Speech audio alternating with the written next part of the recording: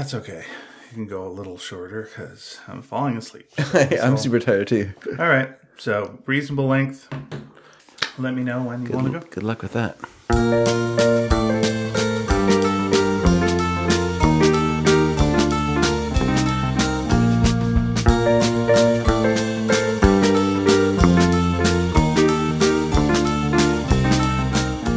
Hi, everybody. Welcome to Sneaky Dragon. I'm Ian Boothby. And I'm David Dedrick. This is episode 540. 540 or fight. 55, 50, 40? 40, 5 to 40, 540 odds.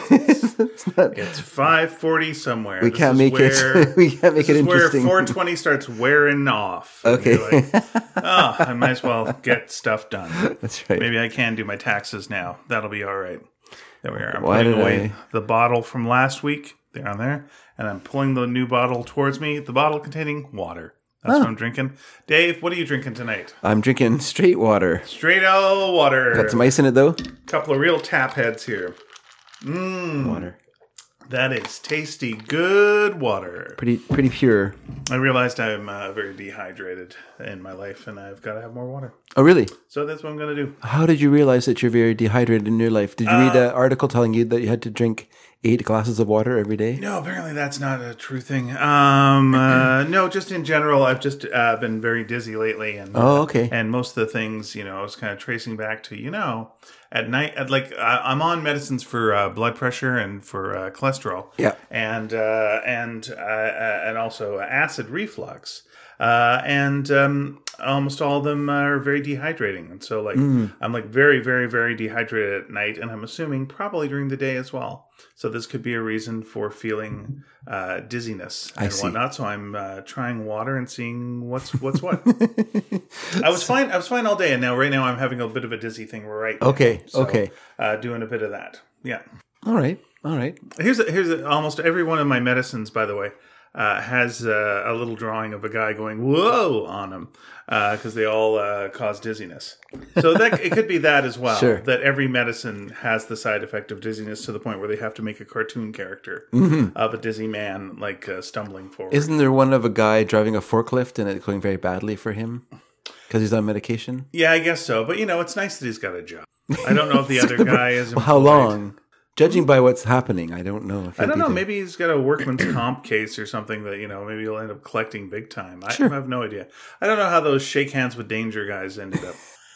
Out of a job. Yeah, probably out of a job, I will admit, because, a lot of them lost their wax hands in those accidents. Yes. Yeah. And it's like, why were you using wax hands? It's more a safety thing. Yeah, I guess so.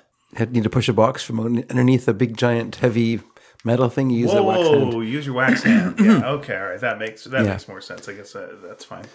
So Dave and I have just come from Kids Books. Kids Books, yes. Because we are not strong readers. And that's where we shop for all of our books. I do read picture books, that's true. Yeah, there's nothing wrong with that. But David, myself, and the third dragon, Nina Matsumoto, we had a book. We had our pub day this week, which is publishing day for the book Sparks Future Perfect. Yeah. And so one of the places that it is selling is at Kids Books in Vancouver. And so we went over and we did a little signing, not telling anybody about it. No, apparently you can't do that. Can't do official anyone. signings. Yep. So they set us up with a little kids table and little stools, and just to humiliate us. And then we drew some pictures and books and got them put on the shelf, and that's where they are. So that's one of the places you can get our book in Vancouver is for Kids Books. Yeah. Yeah, or you can go to Iron Dog. They also have autographed copies of our book, or anywhere books are sold. Yes, you can find it all kinds of places. Yeah. It was not as exciting as the first time when we had actual kids who were excited about getting the book.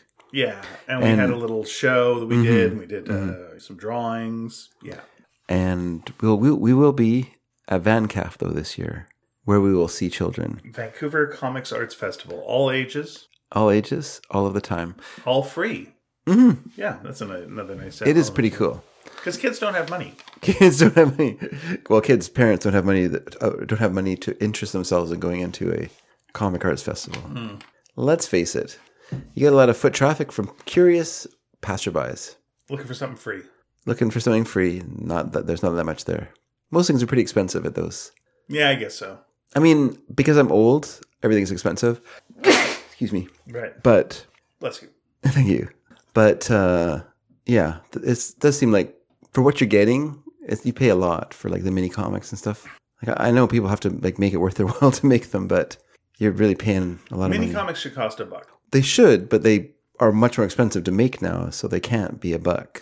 That's weird to me. Like it feels like, we've gone from having Kinko's, Yes. to you've got the technology at home to do all your editing. Yeah, that's assembly. right. Why are they so much? Yeah. I guess because a lot of them do them in color and Well, even in color, like you're printing color them up on cover. your printer, yeah. or what have you, That's and true. Then you just fold them a couple of times, put a staple in them. Boom, that's a nice $1. $7. $7. Yeah, like I understand. You're right. You worked on this for a long period of time. It's your Yeah. magnum opus. But still in a way. Yeah, the last time I did a mini comic, there still was Kinko's. It still existed, but it was just on its way out. Like it was, I think the second that I finished my mini comic, they closed. They close the doors. Yeah, but every time before then that I'd gone to Kinko's, it was a completely different system. Like you'd go in and you'd have to like leave your ID, and then they'd look at everything that you did, or like you get a key card, or you do something. Or, They had the ones with the little block that had the counter in it that you'd plug into the plug-in thing. Yeah, you had a scanning thing. You had another thing.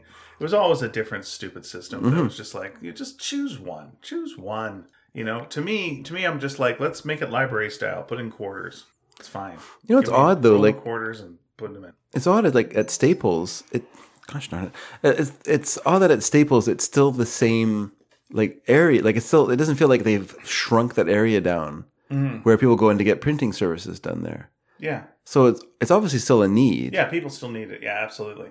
But I guess not enough people need it that everywhere can be a Kinko's, or maybe Kinko's was just a bad. Or maybe it's what, like with Staples, it's what brings people in, and then they buy other stuff, and the other stuff is where they make their money, whereas they don't make their money on the printing.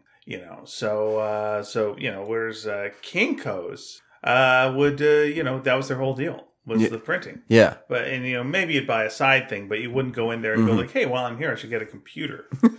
Where we could do that over at Staples. Yeah, or Staples. some office furniture, high-end office furniture that's all made of balsa wood. What was remember, so when Staples opened, Yes. they had a competitor that was Office Depot. Office Yeah. Depot. Okay, yeah. They didn't last though. They lost the war. They lost the Eventually, yeah. They lost the giant though an office supply Depot barn.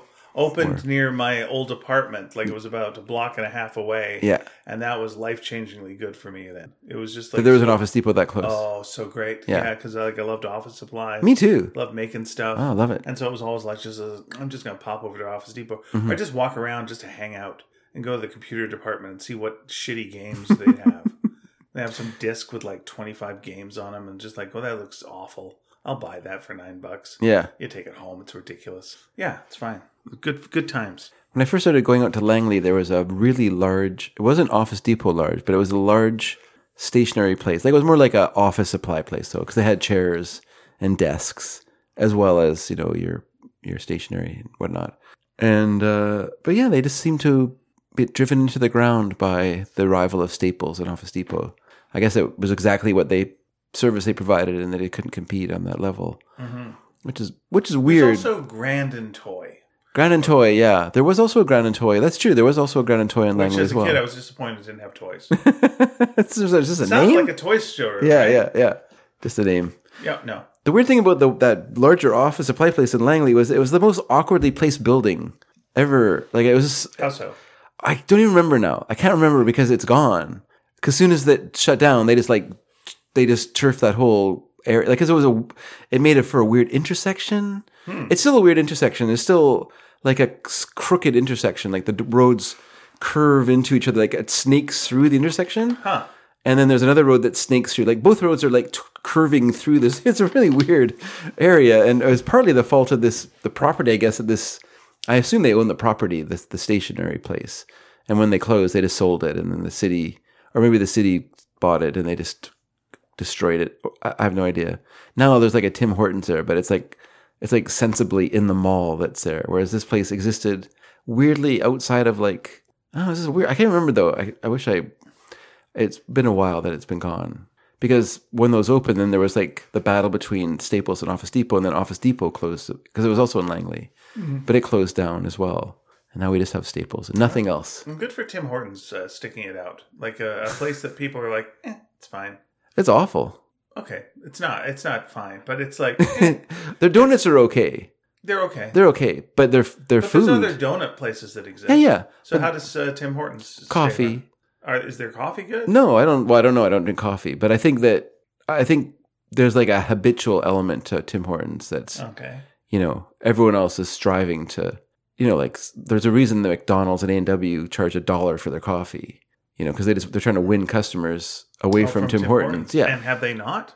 No, Tim Hortons always has a lineup. It's always busy. Yeah, why? Like is Tim roll up Hortons the rim. Yeah, it's we associate it with hockey and Canadian sports and stuff like that. Oh, okay. I think it's that. Yeah. All right. Sidney Crosby, famous Canadian hockey player, does a lot of ads for Tim Hortons. Okay. They just had their Justin Bieber thing where they had like the Bieber bites. Biebs bits or whatever they were. Yeah. Whoa, what the heck are there? They're Tim Biebs. Tim Biebs, okay. Yeah. Yeah.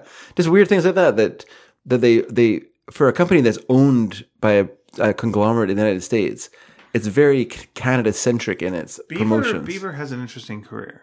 In the, of course he was like the young, young guy who was like, and then got dark. And he was an asshole. Yeah. Spitting on people from his balcony and things. Yeah, and then somehow it was like, how would you like to put your name on donut holes? Well, don't forget, he's a born-again Christian. Oh, is he? Yeah. Okay. Yeah, he went through I think don't quote me on this. I won't. Even though I'm saying this out loud on a podcast, it's going to be put out for people to listen to. That was the original name of this podcast. Don't quote me on this. Don't quote me on this. Don't quote me on this pretend fact. Nobody listens to I feel like he isn't... Oh, I don't want to say this. I feel like he's not like a crazy, like evangelical Christian kind of guy, but one of those sort of celebrity church Christians, like Mars Hill or whatever. Okay. One of those places where like the pastor is known way more than he should be. And he's kind of like a hip guy who maybe has some tattoos or whatever. And you know what I mean? Like one of those guys. Okay. Does your pastor have tattoos? No. I don't know. He doesn't. All right. He's a respectable gay man. Okay. I guess that is kind of like one of those celebrity. No, they would not have a gay man, I don't think, because that would totally put them outside of the mega church. Because they're still mega churches. Okay. They're still like a mega church thing, and you can't have like anything controversial like that. Who was the first mega church? It's a good question. I wonder. I mean, Billy Graham? I don't know if Billy Graham had like a mega church, though, like a big giant place you would go to. Okay. I know he had like a ministries, but so those when we were kids, the Sunday morning Ernst Ainsley, Ernst Ainsley type thing where he's preaching. Kenneth preaching? Copeland? Was he preaching for Garner Ted Armstrong? I don't remember that person. Were they preaching from a mega church? We never saw. The one that I remember being like a big place. I can't remember his name now. Shoot. How about Falwell? Would that be a mega church? I imagine, but Tammy Faye. But their money was in television, like their television shows, like 100 Huntley So they wouldn't Street. do like an actual church thing. It doesn't seem like there was much concentration around the church. But do you remember the one guy who seemed very like, he was kind of a thin-faced fellow, older man, and he had like a morning thing, and he's very quiet and seemed very modest. But I do remember them like it being in like a giant place, like a giant glass structure, church kind of thing, and you're like, whoa, that guy doesn't seem like should be getting that. Right. So is a mega church, is their goal to get a TV show, or are they their own thing? No, I think they're their own thing. I mean, there's lots of mega churches that we don't know about. They're just like giant. And they make the money from the tithing and stuff like that, right? Mm-hmm. Is that how it goes? Mm-hmm. Yeah, okay. Yeah. All right. Yeah. All right. And they probably, like some churches like that, they'll have a very organized system of tithing where that you get visited by like the church elders or whatever, and then they discuss your income. Yeah, they get the tithe fighters. They show up. That's they right. Just take 10%. Sure. Yeah. And then they like literally they'll find out your income. Yeah. And then they'll suggest very strongly what you should be tithing. Okay. Like I don't tithe 10% of my income I couldn't afford to tithe 10% of my income to my church. I pay a a respectable amount of money, but not. Right. That's crazy. I couldn't afford that. You donate a buy yourself something pretty thing. That's what I you say to do. them. That's right. Yeah. I just scroll on it every week. Don't go out with sailors. There's your tip. Yeah. Yeah. I just scroll. Don't cash this until Judgment Day. And then in brackets, you know when. End bracket. We don't. Yeah, I'm looking for like a last second redemption.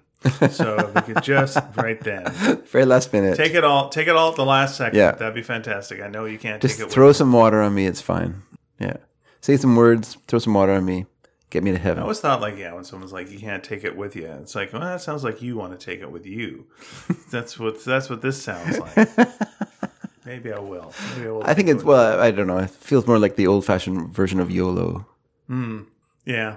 Also, though, in the oldie days, like if you were like say Greek, you should take it with you, otherwise you don't get across. You got to take it with you. Yeah. And also, old pharaohs, they would get buried with their dough. Sure, that's different. So you can take it with you. Well, In fact, you should take it with you. It's okay. Okay.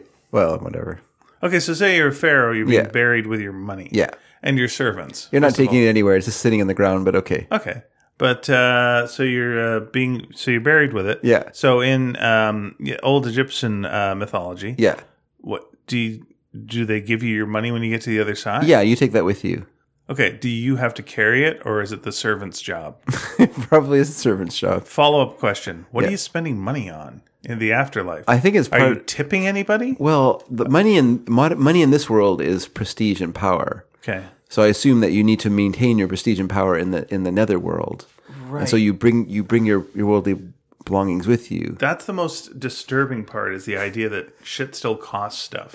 It's not that shit still costs stuff. It's shit still that this stuff is like has value in this. In like, what there's way n- people just will go up and look at it? Yeah, just that your belongings still are who you are. You know, like I mean, that's same. I mean, we in our lives, our belongings are a big part of who we are. That's true. But very few of us think that it's a good idea to like put them in the ground with us in order for us to maintain, who we are. Now, does this make sense? Okay, say you're a person in old Egypt times. I'm a person in old Egypt times. Okay. And now you can either live your life as you live your life, and then at the end of it, get your your heart weighed against a feather. And if it doesn't work out, you get fed to a crocodile. And if it does, then you get to go to the afterlife and walk through grassy fields. Seems like a pretty easy test there. Is it? Well, how big is this feather? That's a good point. I don't know how big the feather is, but it's a tough one. So Wait, you're telling me right now that you think a heart would weigh the same as a feather, or be less than a feather's weight? well, I'm sure it's a spiritual feather. It's not like Oh, I just see. a regular feather. They didn't literally take out someone's heart, wait with a feather, and then declare. Well, ring a bell. This was how the afterlife worked. Was whoever was the person who would do that, they would bury you with your heart. Yeah, You take out the other bits. all the stuff went out. Yeah, Right. So then you get your heart weighed. Yeah. And your heart has to weigh less than a feather. Mm-hmm. Yeah, tough, but there you go. Yeah. So if you Tough but fair. if you knew that this was like the way the afterlife worked, Yeah. or Okay. now you could work for the pharaoh, and when he dies, you get buried with the pharaoh. But no, none of this heart measuring bullshit. Yeah. You're just his servant in the afterlife. But you're going wherever the pharaoh, who's got clear sailing, like pharaohs probably hang around the nice part of the afterworld. Sure, right? sure. I assume. Yeah, but you'd be in the servants' quarters of the afterworld. Why would you ever go to the quarters? Like, do you think like you go to sleep? Do you think he takes a nap? Well, if you sleeping while you're dead, listen, in your conception Quarters. of this afterworld, you're constantly serving paradise. the guy. Yeah. You're constantly serving the guy, Right. and you're living the same life that you lived before you died. Your life isn't any different. I would assume like things like You don't suddenly get to play soccer games and go have fun out. No. But I assume you don't do the base. Like you don't like have to go poop, or you don't like have the flu. I don't know. I have no idea. Probably you don't have to eat like unless it's just for. Well, you can't. You have no organs in you. There you go. So you're serving. Yeah. You're serving the pharaoh for the rest of the time. But again, you're in the good. You're in the good place. Yeah. Plus, Yeah. I guess job security. true. You could get fired, but you could never. Yeah, but no chance of having your heart eaten by a crocodile, No, I guess not. which would be like eating your soul. Sure. So, pretty good. Guaranteed, as long as you're fine with being a servant. Yeah. I would say that's not the worst. No, it That's not, sounds pretty awful, but okay. what's awful compared to being eaten by a crocodile? Well, you eat by a crocodile, you're dead, so who cares? No, you're not. No, your soul is just in torment forever. You don't, Forever? Well, How I much? don't know. It seems like this crocodile, what is he? One of those overtures? Does he count? I don't think you cease to exist when the heart is. It's just your soul, because he doesn't really eat your soul. He just eats your heart, and so if he eats your heart, then your soul like kind of wanders around and doesn't get to pass to anywhere good. Okay. You're just kind of a lost soul at that point. Sure. It's a bummer. I mean, it's possible, but you could also like I don't think it's do something really possible. extraordinarily weird and just like live a good life and move on. Maybe. Or make your heart taste real bad so no crocodile would ever want to eat it. I like how you want to just game the system. Oh, of course, it's all about gaming the system. Okay. Most of this afterlife shenanigans is about gaming the system.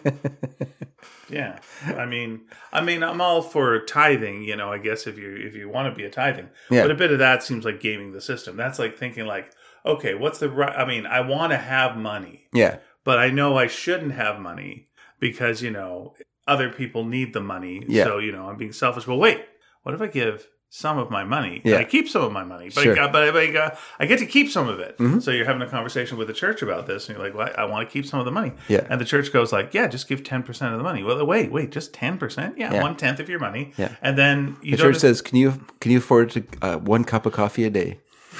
and you're like, what? Is this Depends 1 cup from where? of coffee? Tim Yeah. Hortons? Is it from Tim Hortons or? Wait, is it McDonald's? Is it Yes. $1 a day? Yes, I can. Absolutely. I can do $1 a day. We'll swing that. But the church then tells you, look, if you give 10% to us, Yeah.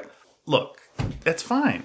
It's fine then. You're good. The church is not. You can You're not enjoy getting the rest. You're not getting any services for your. No, you don't need services. You're thinking of. You're This thinking is a of old. karmatic debt. This is a You're thinking karmatic of debt you're old. paying. There's no karma in Christian church, but if you're thinking of, if you're thinking that you're buying favors and stuff like that, it doesn't work I that don't way think anymore. it's favors. I don't think you remember this You guy have like to, hammering feel some paper to a not door. Guilty about having more like as a North American. Yeah. More than almost anyone in the world. Yeah, for sure. So Yeah. it's like you give away 10%, then you're still good people, and you know who's telling you that? The church. You're good people. Sure. And we're all agreeing, right? Everyone's looking around. We're all agreeing. We're all good people. We're all good people. We're good people. All right. And now here's the song. Ave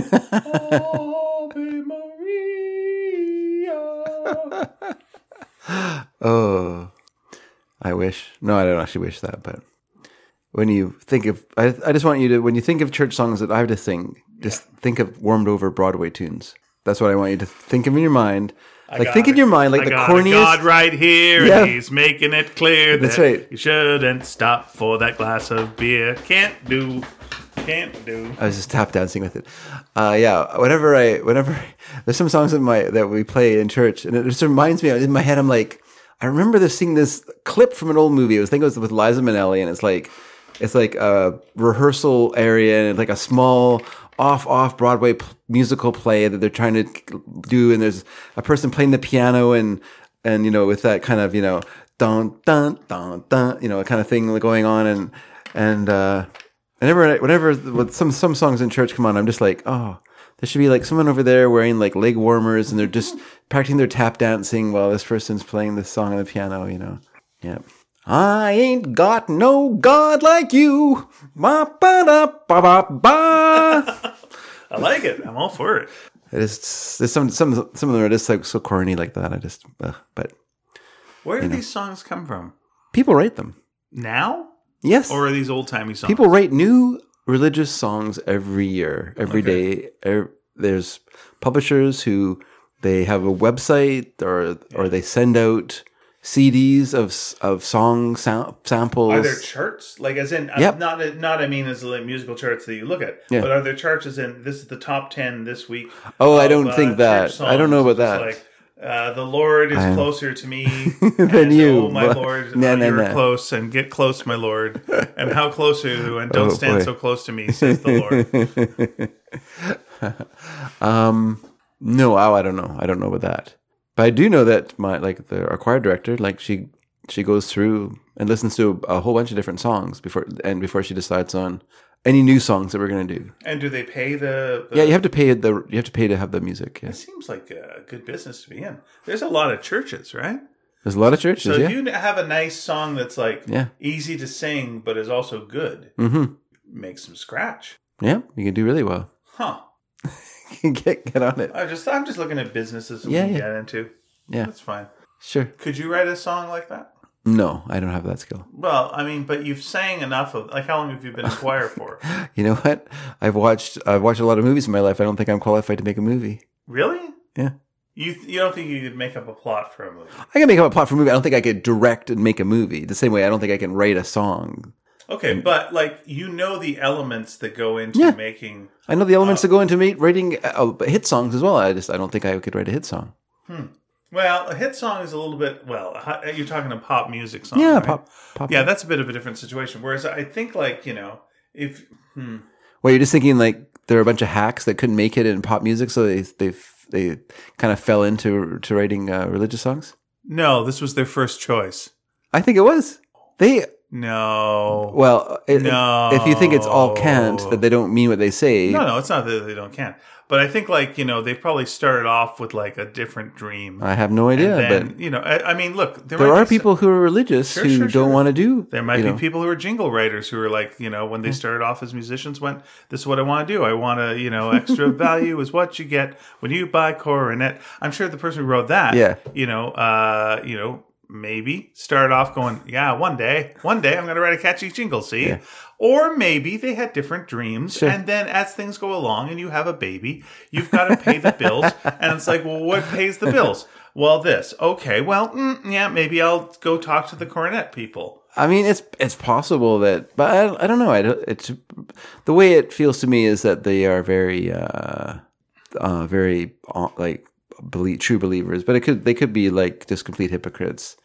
Writing whatever they think will sell to a bunch of idiots at a church. I don't think they're hypocrites. I just think you do things. Look, people who do actors. Yeah. You start off your life. You want to be an actor, maybe in high school or what have you, and you don't think like I don't want to be selling toilet paper on TV. You don't think that, but you take your acting classes and you do your thing, and then it's like, well, there's an audition for what? For a commercial. I'll do the audition for a commercial. What's it for? Oh man, this is rough on my ass. And yes, I've often thought of that when I watch those old Pepto-Bismol commercials where all the people are like, nausea, heartburn, indigestion, upset stomach, diarrhea. Yeah, going through all the motions. Oh, yeah, and it's like, what's going to be the motion for diarrhea? Yeah, and I know how much they get paid, and it's good dough. Yeah. So I mean, I'm sure that's not what they're dreaming of, and I agree with you. I don't think they're hypocrites. I just think that's how you pay your bills. So I'm thinking like you're a musician and you want to write the great American album and then the songs that you're writing aren't quite going. I'm not going to say that none of them are like that, but I just feel like and they there's change a certain the word, amount of ladies to Lord, and then it's like this is the South Park theory of my sweet Lord, which turned out to be a good song. Yeah, that's a good song. Though what was that? That was an Everly Brothers song, right? What's that? Was that the one that George Harrison got Well, sued? he didn't. It's a stupid thing. But anyway, it's He's So Fine by the Chiffons. And I'm not sure who wrote it. That's right. Okay. Yeah. He's so fine. Lord. Oh, my Lord. He's so fine. I mean, it had elements of it, but I mean, he was just, He's part of the Holy Trinity, including the Ghost and also the Son. And we love him the most. George was writing from a Hare Krishna point of view of... Hare Krishna time. Sooner or later, you're gonna cut your hair off. But she never did. He never actually joined the Hare Krishnas. He was Krishna friendly. Yeah, Krishna adjacent. Yes, very much so. Are those guys still? And by those guys, I don't mean that in a disrespectful way. Are they still around? Like, do they still go to airports and stuff? Because that was the joke of the 70s. Yeah, that's very much. I don't remember seeing any around. I mean, I'm sure they're around, but I was thinking. I was talking with a Third Dragon when we were driving, and I mentioned we went past a Christian Science temple, right, when we were driving out to Kids Books, and I kind of said, it's hard to believe that's still around. Then I went, oh, of course it's still around. It's a religion. So, of course, it'll never go away. It'll always, right. I always have adherents, people who can never, like, ever look at it and go, what are we preaching here exactly? Yeah. What is this about? You just kind of forget all the I always thought like it would be fun to have Christian mad science. Christian mad science. Yeah, which would all just be going, he's alive, alive. And no, he is. Yeah. He's risen again. He's risen alive. again. I had nothing to do with it, but he's alive. What? That's the number one thing we believe. Yeah. Oh, you guys don't know. But that's it. I think that churches, they'll start off very at the extreme of something because that's like their thing, what they believe in. They're very much over here. Yeah, you got to be to get someone's attention. But over the time, you just kind of get bigger, and then you get more to the center. It's more and then pretty soon, people forget what was Christian Science about actually, like that we don't have to go to doctors because we can just pray away illness. Is that? Yeah. Pray away the Grey's Anatomy. Amy Semple McPherson, I think, was the founder of Christian Science. And there was the Christian Science reading room that would be like in some malls. You're like, what's this about? Like you just go in and like they let you read their book. Yeah. Is that it? I think that I'm not sure. Would the guy come out then and go like, "What do you think?" Or would the guy just come out and go, "Enjoy reading the book if you want," or would you like to buy the book? Or it's equally odd that you like if you went onto like Metacritic, there would be reviews from the Christian Science Monitor, like just like as part of the like aggregate of reviews. Oh, and you're like, that's weird. There's like a movie reviewer for the Christian Science Monitor. Like, why? Is it just like a normal newspaper then? It's just got like normal news, like so and so did this, Biden said that, or war in Ukraine, new movie out. Mm-hmm. It's just weird. And what movie did they give the most stars to? I have no idea. And do they give stars? Like, what is their rating system? I don't know. Can't do thumbs. Siskel and Ebert claim the thumbs. I don't know if you've read Metacritic, but it just gives you like that's samples. Right. You can click on the link and read the full review if you so choose. But I don't think I ever did. Maybe once, but I honestly don't remember if there was like there usually is like a rating system for reviewers though. I can't think of too many reviewers who are just like besides the New Yorker like David Denby or something like that. Well, I know whenever they do Rotten Tomatoes, there's like the top reviewers, and so those are the real reviewers, and then it goes on from there, and then of course people can like send in their own reviews and really skew the thing, and then then they're doing the Zack Snyder wins the Oscar thing like they did at the Oscars like a couple of weeks ago, where it was like two different awards, and Zack Snyder won both of them, and you went, seems legit. Yep. The popular award goes to for the biggest cheering moment in the movie history in the theater was, of course, when Flash entered the Speed Force. Remember, everybody? Hello, guys. Remember all that when Flash? Remember? That, of course, is in Zack Snyder's Justice League, which was 5 hours long and in about 4 theaters, I think, maybe. I don't know. It was on TV. Tried to watch it. Yeah, no, it's a rough ride. I tried to watch it just out of curiosity. And it's just like, so that was more cheering than in the Avengers Endgame, the Avengers Assemble, or the lifting of the hammer. That was more? Interesting. Okay. And then, of course, the most popular movie of the year was, do you know which one it was? No. It was Zack Snyder's Our Army of the Dead, I believe. That was the Las Vegas heist zombie movie? Yeah. That was the most popular fan kind of movie, as in like people enjoyed that the most. That was the most enjoyed popular vote movie that everyone enjoyed. Okay. And that was the one. I mean, it's hard when you compare it with, say, Flash entering the Speed Force. Yeah. Because, I mean, we all remember where we were when we saw Flash entering the Speed Force and the way the people stood up and went, yes! Finally, he's finally moving in slow motion while a bunch of lightning is in the background. Thank you. Exactly. Did it actually win? That's what we wanted. I didn't. We wanted Flash moving slowly. Let me put my cards on the table. I did not watch the Oscars. Yeah. Okay, look.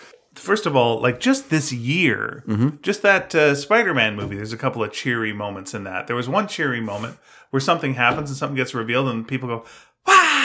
Like they were just so happy. People were so happy. Yeah. But like, the big cheer was, of course, the Avengers Assemble. Like we just loved that. Everyone was like, "Oh!" But that wasn't this year though. No, I know, but they didn't. This was like of all time. Oh, okay. All right. So now we're counting in that, like Han Solo comes back in Star Wars, right? Yeah. And instead it's like, no, the number one was Flash entering the Speed Force. Yep. That was it. You all remember. You don't tell me you don't remember. it, And you know how you know that it was the best is because of the amount of parodies you've seen of it. Yeah. The amount that people talk about it. So many parodies. So many parodies, Yeah. so many tributes. You're like, we Yeah. get it. Mad Slip it Magazine. into commercials. Mad Magazine called it the Speed Blech. Oh, it's like, yeah, we get it. We understand it. Thank you. Done. Oof. I was like, oh, boy. Yeah. And then Zack Snyder got up and slapped Chris Rock. And then everyone just got up and cheered. It was like, anything he does is fine. And they went like, we should change this. Let's just CGI this to make it Will Smith. It's like, okay, fine. Like, nobody saw nothing. This was Will Smith. And Will Smith goes, but my career. And Zach goes, shut up, you. You're going to take the heat.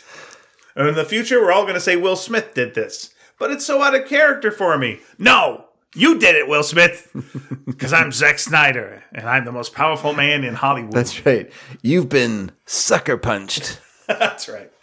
This famous expression. Yep. That's actually what Eve said after we watched that movie. She said, Dad, we've been sucker punched. I said, you were right. Look, I mean, of course, I'm not going to say anything against the Owls of Ga'Hoole. Please great. don't. It was one of the best movies we've ever... It's been, I don't know. I never saw and it. that's where he made his bones. Is that right? I don't know. That's how, I know that owls poop out bones. It's true, they do. Thing of That's- bones. Sure. I should have gone down that road with you. I'm sorry I didn't. That's okay. I only saw the trailer. When I saw it, it looked like this was a deleted scene from Secret of Nim. I saw it in 3D at the theater, the trailer. Wow. Oh, the trailer. Yeah. Okay. It looked really good. You went. I was surprised to The 3D was really good. Yeah. But I didn't care about the movie though. It's weird now because like I've got like an Oculus Rift. I've got something. I got some sort of VR thing going on. But it's so good. Like the 3D it's like so bang on that like when I'm doing I'm going to go probably see 3D this weekend. And like, I don't know if it can. You're going to see 3D this weekend? Yeah. Like, because I think that's what they're showing everything everywhere all at once. Because I want to see the IMAX. Oh, okay. And so that might just be in 3D. I don't know. If it's not in 3D, I'll see it not in 3D. Yeah. But like, I feel like 3D technology has just become so much better at home than like, why do it in the theater anymore? Yeah. Stop it. Yeah. Settle down. No, we don't need that. When you use an Oculus, it has like, you can see through both, like it has two eye places, right? Yes, that's true. So why isn't it a binoculus? Oh. That's the question everyone should be asking. I'm going to write that. I'm going to write them right now. Dear sir, I have a question. No, I thought that was just going to be the starting joke in a stand-up set. Hey, everybody, you guys got that Oculus? Yes, Who here's got an Oculus? My question is, it's two lenses. I'm just warming up my stand-up act. Why is there no bioculus? Hey, this guy in the front row looks like he might be bioculus. I said binoculus. Oh, I'm sorry, binoculus. Oh, brother. Huh? Didn't even listen. Hey, isn't that who Sonic the Hedgehog goes up against? Binoculus? No, it's Knuckles. I know it's Knuckles, but I know it's Knuckles. If there's two of them, what if he gets a clone? Then you got a binoculus. Huh? That's Sonic the Hedgehog. He's in theaters now. Go see it. With Jim before Carrey. Jim Carrey retires. Jim Carrey's retiring. What's that you say? You thought Jim Carrey retired a couple of years ago? Was painting and just a little bit odd? Yeah, it's fine. When he said he wasn't a person anymore and it's just a concept in life, and I don't know, it's fine. He's given us enough. We're fine. We're fine. It's fine. Whatever makes Jim Carrey happy. Ace Ventura. We always have Ace Ventura. That's what I like to say. Yeah, we've always got Rubberface. What's Rubberface? Is that a movie? Rubberface was the first thing he did. It was something. Well, okay, it was the thing he did for CBC that was originally called I think it was introducing. I want to say Dora, introducing Doris, something like that. Okay. The idea was it was a girl who was a teenager who wanted to be a stand-up comedian. Okay, and so she kind of got stand-up lessons from him. When he was working at Yuck Yucks. And then when he became famous later, they rebranded it as Rubberface, but it was a CBC made-for-TV movie. I see. Yeah. Huh. Well, there you go. And then he did Duck Factory was right after that. That's what I first remember him. There was also a very weird movie that he made with Alan Thicke that was an ad for like a Club Med type thing, where he went up to a mountain with Alan Thicke, and Alan Thicke was the cool guy, and he was kind of the Jerry Lewis type. It was very Martin and Lewis, and Ronnie Hawkins was a musical act, and he saw Ronnie. That sounds very Canadian as well. Oh my gosh. And he saw Ronnie Hawkins. He was just like, it's Ronnie Hawkins. And everyone's like, Ronnie Hawkins. It's Ronnie Hawkins. Yeah. That's rockin' Ronnie Hawkins. Ronnie Hawkins is here. And then for a very long period of time, he sings Mr. Bojangles as Sammy Davis Jr. Ronnie Hawkins does. No. Jim Carrey does. Jim Carrey does. Oh, okay. Yeah. Like with full on. No. Oh, No, he doesn't just do imitating it. blackface. Just Yeah, he imitating. does not do blackface, no. But just imitating. Which it. is why you can still see it on TV. Well, let's give him that. Yeah, I forget what it's called, but it's there. I was a big Jim Carrey fan back then. Oh man, he was great. He had a stand-up special that he did with Rich Little that I watched to death. Okay. Yeah, and I remember one part of them is the two of them doing All in the Family. Okay. And yeah, he was doing Edith, and Rich Little was doing Carol O'Connor. Oh, all right. Pretty good. Yeah, I'm sure it was. Yeah. He was a good impersonator, and you're right. The first time I saw him was in that show Duck Factory, which was not a good show. But I'd read about him being on the show, and they were very excited about, like, he was like an up and comer or whatever, and everyone seemed very excited. But it was not a good show, and I was all in. Like, I was like, this sounds great. A guy who works in animation. This is the animation studio. Yep. Just not funny. Didn't work. Blah. It's too bad. Yep. I was just looking for the name of. Oh my God! What the hell? Oh no! Get out of your history. Oh my gosh! There's so much. Anyway, there's so much about the guy. One thing that I did like was he was very successful as an impressionist, and then he went like, I can't do this anymore, and then just went on stage with nothing and just kept doing bizarre shit until he had an act, and then that became, what he became kind of known for. Yeah, he would just go up and just have these like evenings where he would just die on stage, just completely. Oh, Copper Mountain was the name of this movie that he did with Alan Thicke in 1983. I see. He was also in Peggy Sue Got Married. Okay. That's weird. That's right. And then one of his big breakout things was the Deadpool. Not Deadpool, but the Deadpool. The Deadpool, yeah. Yeah. Then by the time you got to Earth Girls Are Easy, it was like, oh, we all like this guy. We know him. Yeah. He won't go off the deep end. No, he's fine. And there's Damon Wayans, and he's we like Damon Wayans. Everything was fine. Damon Wayans made it to Saturday Night Live. Jim Carrey didn't. He auditioned and didn't get the part. Yeah. They said you're bringing nothing new to this, which is possible. I can see why that Lorne Michaels would say that. Yeah, I think that was a mistake. I think it was a mistake, or at least it was proven to be a bit of a mistake when he went on in Living Color and went, no, he did have some characters. Yeah, these could have been some of these could have been yours. Yeah, but it was definitely a different vibe. Different vibe. Yeah, I think in Living Color. And Damon Wayans, of course, got fired from Saturday Night Live for doing a gay character because he didn't want to just do a nothing character, so he did a gay voice and he got fired. And then he went over and did good stuff on In Living Color as well. Yeah. I don't know how he got hired for that, but he did. Yeah, I don't know who he knew. Yes. Bring the whole family. The whole damn family. Just call it The Wayans Show. Yeah. Because it was like mostly Wayans family members. Yeah. Yeah. You're right. Plus Jim. But in Living Color. The Wayans family plus Jim, they could have just called it. Yeah. Yeah, Chris Rock was on there in the later. Much later, yeah. After he'd been on Saturday Night Live, that's right, yeah. The last gasp of the show. But Jim Carrey was there for like to the very bitter end, I think, too. Pretty close, yeah. Which is weird. I guess. Felt there was a bit of loyalty there. Maybe it was loyalty. Maybe it was a bit of fear because his career had kind of tanked at one point in his life. So you probably hang on to some success maybe a bit longer than you should. Like a feeling of stability. Yeah, he's one of these guys like Jay Leno who isn't. I mean, listen, you don't want to throw judgment on people, but both of them had been like homeless. Both of them had been, everything was gone, and they just had to like fight their way up through their act, and they, both became millionaires through their act. Yeah. Through jokes, and so I think that's going to make you a little odd, probably. Because if you're not liked, you're dead. You're starving. You're hungry. People have to give you approval, and approval for your humor. Wow. I mean, it's a nice thing to have, but when it becomes life and death, holy smokes. Yeah. Yeah, I think that's it.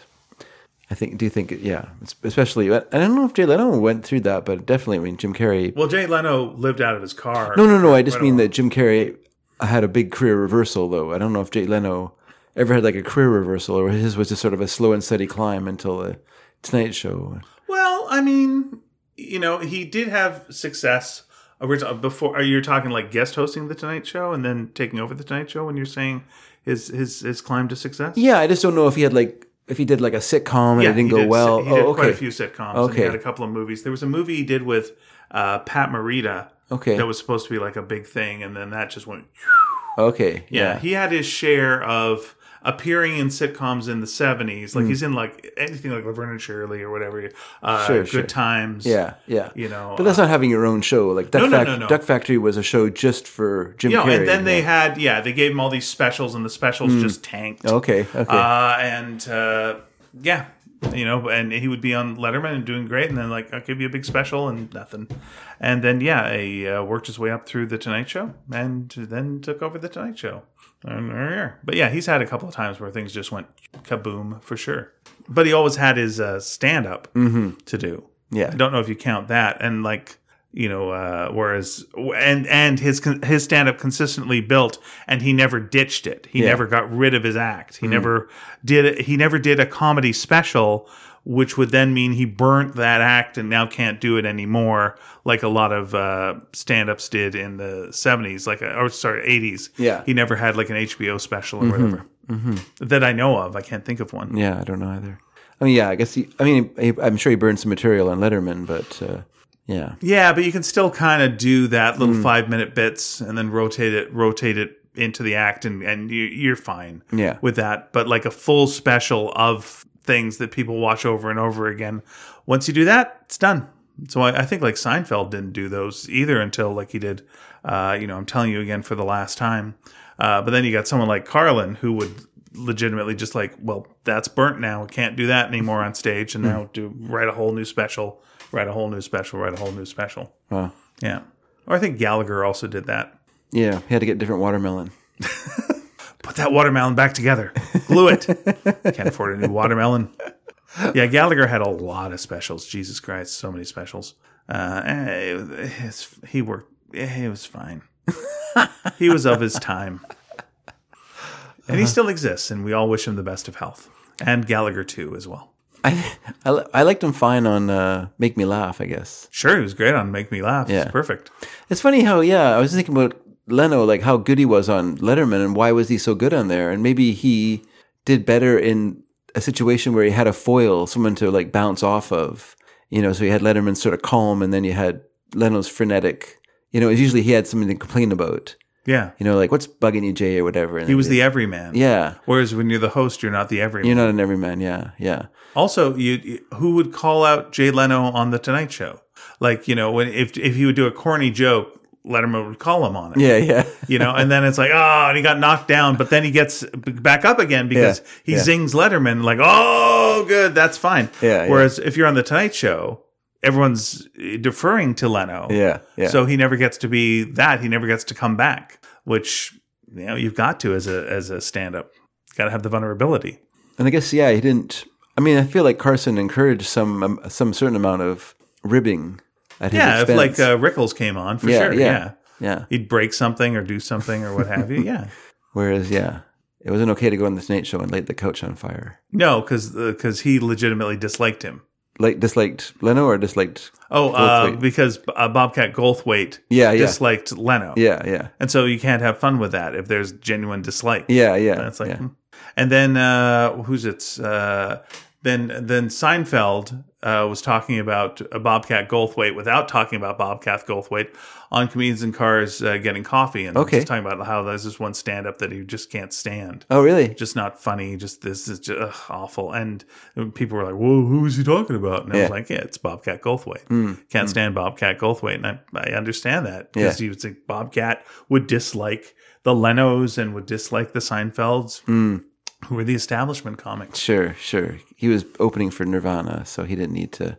Which is weird to think of Bobcat Goldthwait as Nirvana's opening act, But it kind of works, though. Sure. You need a guy who can scream a little bit. You get a guy Sure. who doesn't seem like he'd care if he got booed. Like Sure. he'd be fine with it. Yeah.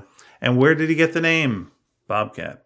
I don't know. Because he used to be in a comedy team with Tom Kenny, and so it was Tomcat and Bobcat. Okay. And then Tom Kenny did not keep the Tomcat name, but Bobcat kept the Bobcat name. And Tom I think Kenny you went mentioned on that to in the show before. Yeah, went on to do SpongeBob. Shakes the Clown. Shakes the Clown. Yep. He is in Shakes the Clown. I didn't know why he was, but now I know because they were friends. Yeah, they are old comedy partners. Yeah. Yeah. Back when there was quite a few people who were comedy partners. You hear a lot of stories about people who like started off in stand up in like the 70s. It was like they were a team and then they go off onto their own ways. I was listening to something more contemporary with an interview with Bobcat Goldthwait, or Bob Goldthwait, who sort of mea culpa at his past. Sir Robert Goldthwait. Sir Robert Goldthwait, Esquire, who he kind of mea culpa at his past behavior and his attitude, particularly. So I guess that's the thing. Well, I mean, look, you grow or you don't. I guess that's it. You know, and if you don't, it gets weird. I found it weird to hear him. No, me to not grow. Oh, okay. As a person, I'm exactly the same as I was as a teenager. All right, everybody, let's listen to the first episode of this show, and let's see if Dave has grown at all. I think you'll find he did. No, My dragon tastes have changed. Yeah, I've mentioned this that I had. I was at a dinner once with Bobcat Goldthwait and a couple other people, and we ended up like talking most of the night, and it was really nice. Yeah. It was like once I mentioned that I was a comedian, it was like, oh, okay, we're fine. It's just like, all right, I'm going to talk to you because this is going to be all right. And it was like, yeah, it was nice, felt good. Yeah, and I was like, oh, will he count me out as a fraud? No, all right, this sounds all right. This all sounds legit. You thought he was a fraud? No. He didn't do anything. Just lit couches on fire. As if that's comedy. Yeah, made some good money on Police Academy. I guess he did. Yep. But he's in like from third on, right? He's not in the original one? Yeah, but then there's a character based on him, I think, in the cartoon as well. Okay. Do you get paid for a character based on you? I would hope so. Okay. Unless you got a real shit agent. Yeah. I would assume Ernie Hudson made some money off of the real Ghostbusters. Okay. I would hope, if they got a Winston Zedmore in that. Yeah. Yeah, even though it's played by Arsenio Hall. I would say, yeah, I would hope. And it was originally played by Arsenio Hall. Well, Ernie Hudson was busy. No, he auditioned and tried to get the part. He was the one of the Ghostbusters. He did try it. Oh, really? Didn't go with him. Yeah, they went with Arsenio Hall. Oh, yeah. I guess he had more of a cartoony presence. Yeah, he then appeared as not an official Ghostbuster, but pretty much a Ghostbuster in an episode of Super Mario. Yeah, the Super Mario show. Or it was a live-action show that starred, if I'm getting this right, Captain Lou Albano as Super Mario. And they had a ghost problem, and Ernie Hudson showed up. Wow. Boop, boop, boop, ba-da-doo, which is very insulting because that's one of the things Luigi does is he fights ghosts. So it's like that stinks for Luigi that he wasn't available. Luigi was available. He was the co-star of the show. Yeah. Luigi was... Listen, Dave. Luigi is always available. Is he? Yeah. Yeah, don't worry about it. If your question is Luigi free? Yeah. Yeah, Luigi's free. Oh, okay. But it's a Saturday night. Don't worry about it. He's by the phone. Call Luigi. It's fine. We're all going to play some soccer. We're going to do some kart racing. Yeah. Yeah, don't worry about it. Yeah, it's fine. He's around. He's available. Yeah, and then we're going to really start scraping the bottom of the barrel, and we're going to get Bowser's son, and we're going to get some real obscure characters. Bowser's son? Yeah. From Sha-na-na?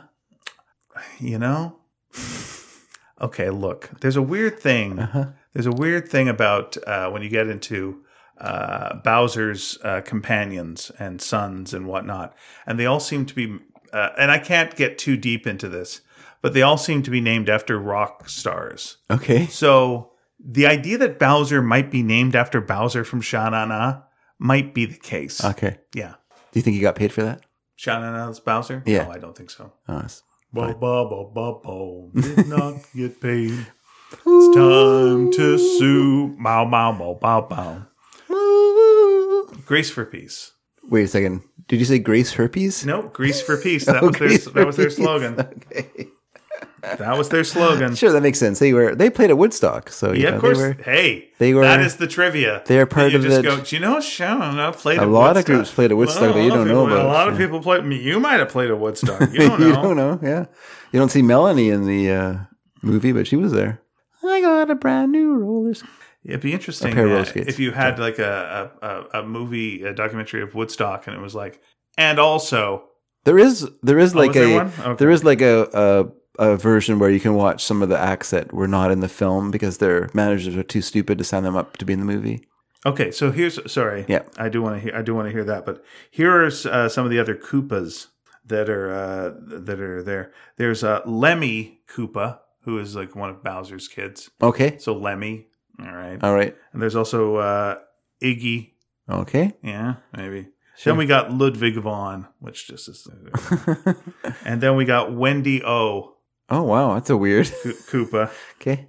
I don't get this one. Morton Koopa Jr. Does that make any sense? Is that like a Morton Downey Jr. joke? Maybe. I'm not sure. Then we got Larry and Roy, which I don't know if that relates to anything at all. But yeah. And then Bowser Koopa Jr. Those are the Coopers. But yeah, Iggy and Lemmy. Lemmy seems like a real gimme there. So once you've cracked that, there's not a lot of other Iggies. Yeah. So yeah, it's possible that their names were that. But there's people who know this stuff much more than I do. Oh, yeah. Let's get them in. Okay, let's. We're going to be calling up our old friend Bob Mackey. Bob. Come in, Bob. Bob's not returning phone calls. All right. Let me just see if I can reach Luigi. Hey, how's it going? It's me, Luigi. I'm almost about the phone. Luigi. You're yeah, right. Are those Koopas named after rock stars? Oh, Luigi can't afford the radio. Luigi don't know. Okay. All right. Well, then, thanks, Luigi. What do you want to do this weekend? Nothing, Luigi. Bye. Huh. Oh, Luigi. Well, you're right. He was by the phone. Just sitting right there. Yeah, you know who's getting more phone calls? Waluigi, and that's the sad thing. Waluigi. Is that also a music related thing? Yeah, it's named after the wah-wah pedal. Okay. Yeah. That's fine. Yeah. Wario is named after the wah-wah pedal as well. They're all named after that. Oh, is that named after the band War? Yeah. You did Lowrider? Yeah.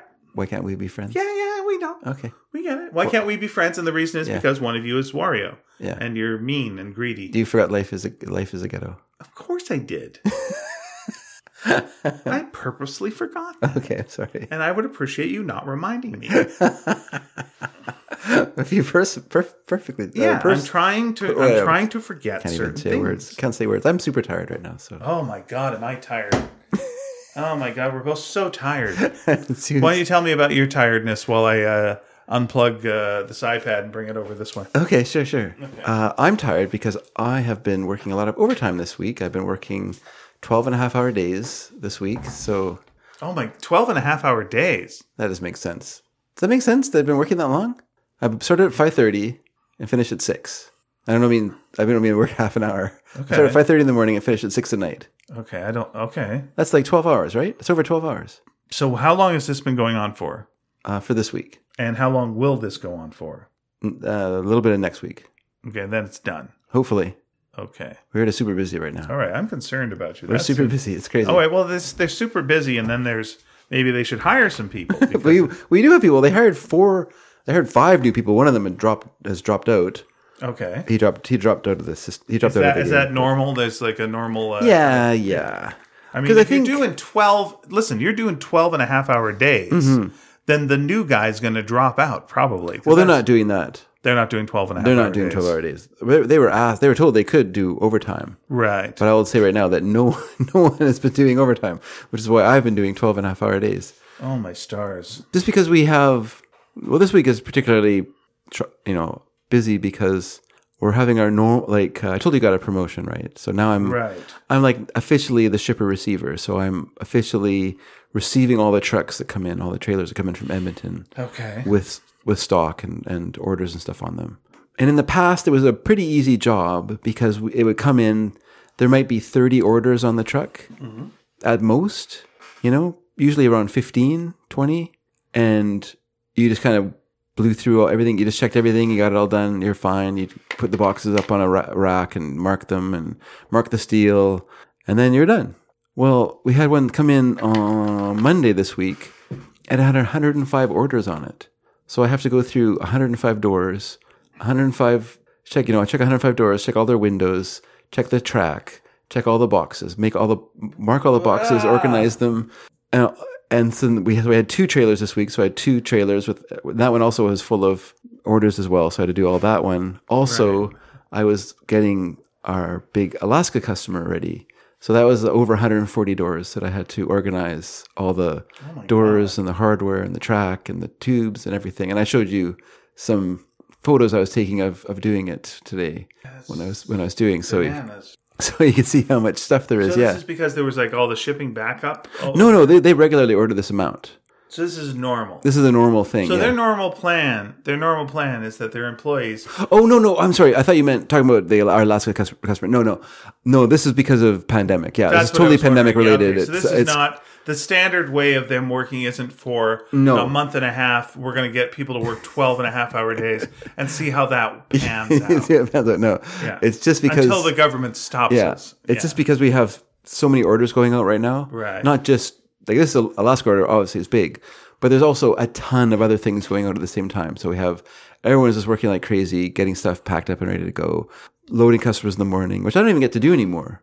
Like I love loading customers in the morning. I love doing dunnage wraps. I love staging orders. I like all that stuff. To me, it's fun. Okay. I don't do that anymore because there's just so much stuff that's come in. I spend like 3 days on one trailer. So by the time I finish one trailer and then start doing the paperwork for it, there's another trailer at the door with more stuff. Will you be able to, once this is done, go back to doing this kind of stuff? Well, we'll see. I don't know what the future holds, obviously. But so is it kind of a promotion that has now promoted you into doing things you don't like, or is it kind of? Yeah. It's kind of taken me out of what I really like doing, but it's one of those things where there's no one else to do it.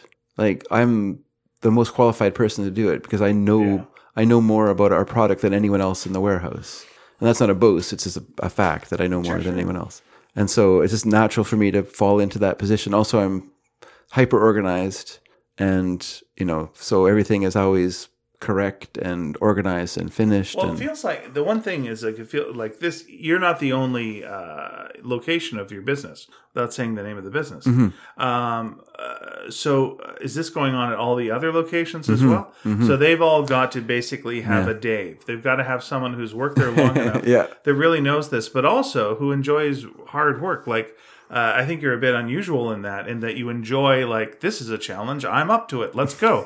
Whereas I think, that's very fortunate that they have had that occur. Mm-hmm.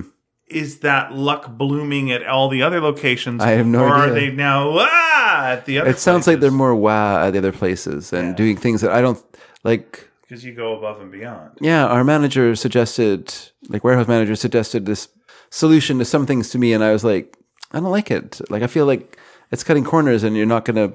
It's gonna come back on you and bite you in the butt, And he's like, okay, it's up to you. So it would have made it easier, but if you don't want it easier, and I'm like, it's not that I don't want it easier. It's just I don't want to cut corners and make it harder on the other side, right? Like my goal, short-term easier, long-term problems. Yeah, like my goal when I'm organizing stuff is that when the guys come to get things they need for doors and stuff, that they get exactly what they need and it's already all ready for them, and they can just like easily do it. That it's not like when I started there, because there wasn't that many trailers. We get like a pallet of order boxes. The pallet would just like be plunked on the floor, and there it would sit. Mm-hmm. And when you had an order, you would just go there and like scramble through all these boxes that were like laying on the floor around it, and find your box. Then you take it away, and that was how it was. And until that was gone, then the pallet got taken away. And we just can't do that now. Like literally, I filled with pallets. I was trying to think how many I did. So many. I think at least 9 pallets of boxes that I did from the trailer, the most recent trailer. Okay. And you just couldn't leave that much boxes on a pallet for people to like scramble through and try and find stuff. But the problem is because of the pandemic, because we didn't have any stock, and then Edmonton had stock where we get our stuff from. The orders started to instead of us making the orders, which what we used to do, we used to put together orders ourselves. Right. Now all the orders are being put together in Edmonton and being shipped to us. And so it's almost becoming like an inescapable situation where, well, we can't get you stock because all the stock that we could get you, we're using to make the doors that we're sending to you. And so we can't get enough steel and stuff because, their manufacturing capacities are what they are. Yeah. And they are like trying to improve them because the demand has reached that point, but they still have like, in their complex, they just did a big reorganization that also caused some delays for us because they had to shut down the machinery for a week or so in order to do to move a bunch of stuff around. And so then we weren't getting anything. And then we were having the floods. Then we were having the ice and stuff on the roads through our we actually had a winter this year. And so all these things Plus, of we're like having floods at home. and floods at home and floods and floods here and everywhere else. So yeah, it's all kind of piled up that way. So this week is particularly difficult just because of the RAM order and then doing the trailers. And then on Monday, I've got a trailer coming in and I still have to finish the RAM order. Oh, yeah. You got to do this podcast. And I got to do the podcast too. And you do another podcast. You do 2 podcasts. Sure. You got a Horse Mysteries podcast as well. That's right. And today we dragged you to a bookstore. That was fun. So we could all sign our books. Yeah, it was fun. It was fun. But still, it's still work.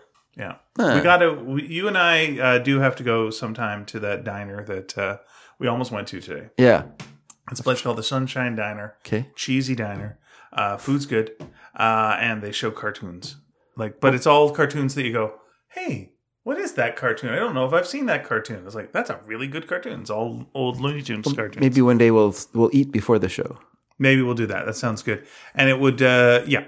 And there's a lot of cartoons where it's, the grocery store and then all the products start saying. Or the bookstore and they all sure. But they oh man, the picture is so good. It's like, well, this is really entertaining. I wish I could eat slower. It's very good. Yeah, and even though the sound's not on, the closed captions, it still works. It's all good stuff. But sorry, I'm rambling now about cartoons when we're talking about your life. But why are you tired? I'm tired. I think I'm still somewhat in recovery from things a little bit.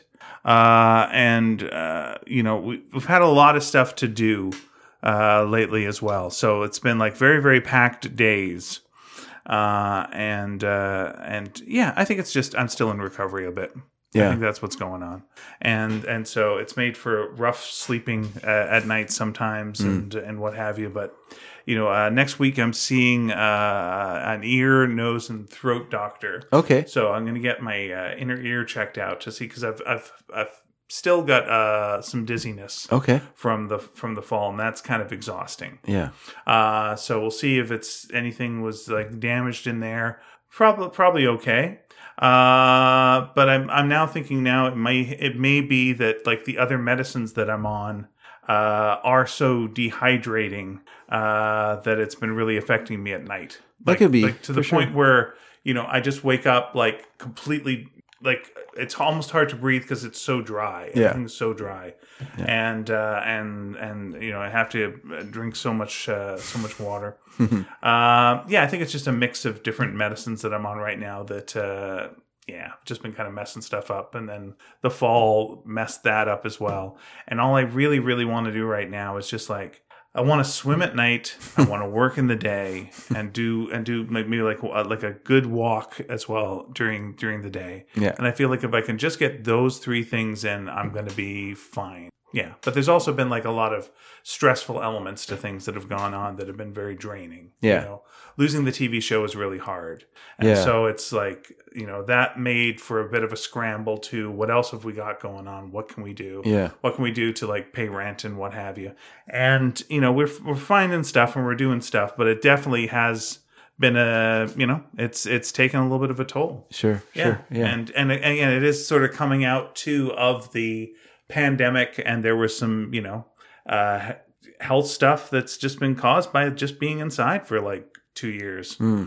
And yesterday we took a COVID test and it turned out to be negative, which was great. Were you having symptoms? Pia woke up with a sore throat. Okay.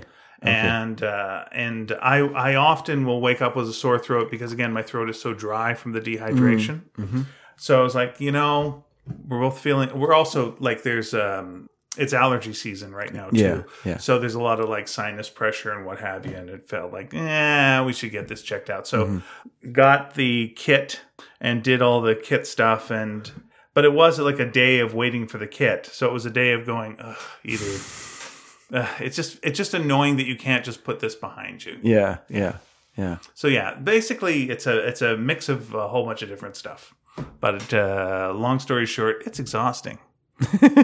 Yes, worry is we're exhausting. Yeah, we're both exhausted. Yeah. Different reasons, but we're both exhausted. What we're trying to do though now is be a little bit more social. So we've been having teas with friends. Oh, that's nice. And we've been setting up and I do quite enjoy that. I get to make little sandwiches and a little fruit plate. Yeah. And someone always brings something and it's always like, damn it, that's great. Mm-hmm. And we had our friend Eric Fell drop by this week and he brought this cheese from a local cheese stop. That was just, god damn it, one of the best cheeses I've ever freaking had.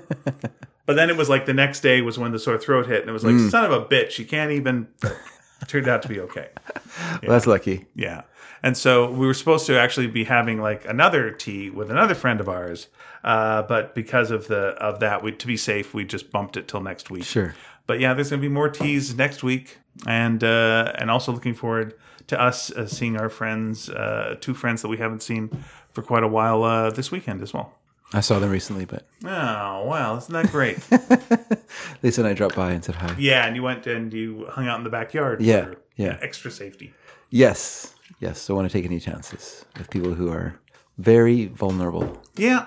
Be careful. But they're, without saying who they are and what's going on, they're celebrating a very nice anniversary of a health thing. So that is fantastic. Yes. And it was a health thing that had its kind of turning point right after one of our podcasts, which was neat. It was it's just it's a real amazing story. Like a friend, I don't want to say a friend. She was a friend's sister, so I don't know how friendly you can be with a friend's sister. But she passed away recently from. She had a double lung transplant as well. Oh, I'm sorry, but it didn't take. Yeah, and she fought. Her body fought through it, and so then she went into the hospital, had a second one done. But unfortunately, she was too weak by that point to really mount a effective battle, and she passed away, which is sad. I mean, she did get, from when it happened, which I think was in 2011. She lived for a number of years on oxygen, oxygen tank, because her lungs were slowly diminishing, and then she was able to get a lung transplant, and she had some years out of that, able to see her son graduate from university, her daughter graduate from high school, go into university, start her studies. So she did see, she did get to see some of those important, little kind of moments in life. So that's, that's nice. And I think her daughter got married, now that I think about it. So that's, that's good that she was, could be there for that too. But it is sad. It is sad. Younger than me. I think she was in your grade, actually. Oh, okay. Yeah. Well, you went to school with her, but yeah. Oh, you can tell me her name later on. Yeah. And I won't remember, and I'll feel terrible. Well, we went to a big school, but yeah. And I'll hit the annual, and I'll look it up. Yeah. Let's all stay in good health, guys. Let's all do our best. I'm sorry for you do your best. Yeah, it's a heck of a procedure. It's an amazing thing that it can be done at all. It is. Yeah, it's crazy. It's crazy. Yeah. When you have something that you feel wrong about physically, do you do the check on the Google? No, about never. it? No, that's a bad idea. I actually don't. Not to be boastful or anything, because I know that you've been going through health problems, but I don't really suffer from health problems. Besides cancer at one point, which is pretty major. But I mean, for the most part, like day-to-day life, like I don't get flus, I don't get cold very much. I do have a bit I haven't had like a cold or a flu since the pandemic, obviously, because there's no opportunity to get one. I do get allergies. I get allergies at the beginning of winter, and I get allergies at the beginning of spring that'll come. But other than that, I don't really. And even those are just very mild. I might sneeze, like I sneezed earlier. Right. I might sneeze every blue moon, and I might. That's it, actually. And I might get a runny nose, but I don't. Nothing else very, very major, right? And but other than that, I don't really suffer from.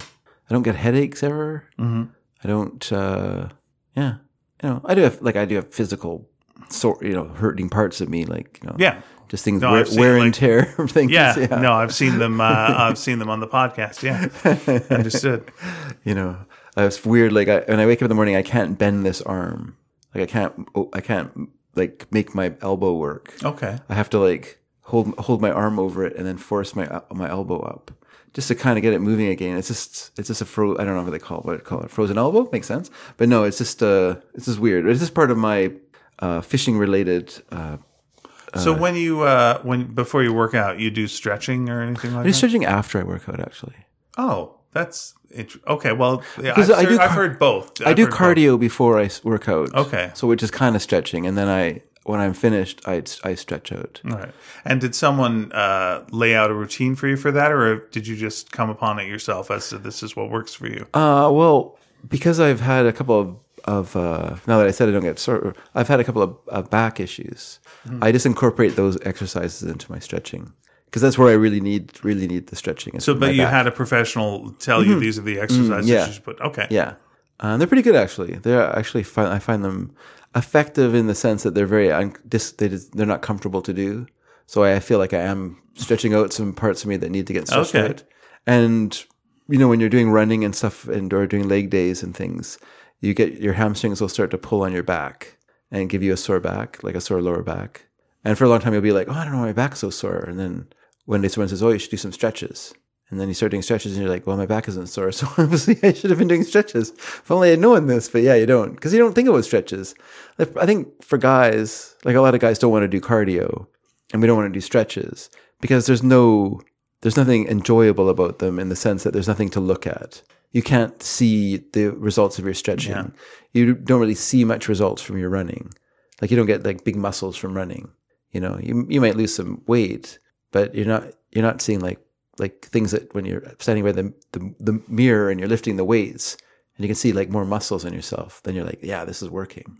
But when you're doing stretches, you don't see anything. So you're just kind of like, blah. Yeah. I can skip this. But yeah, no, I don't skip it though.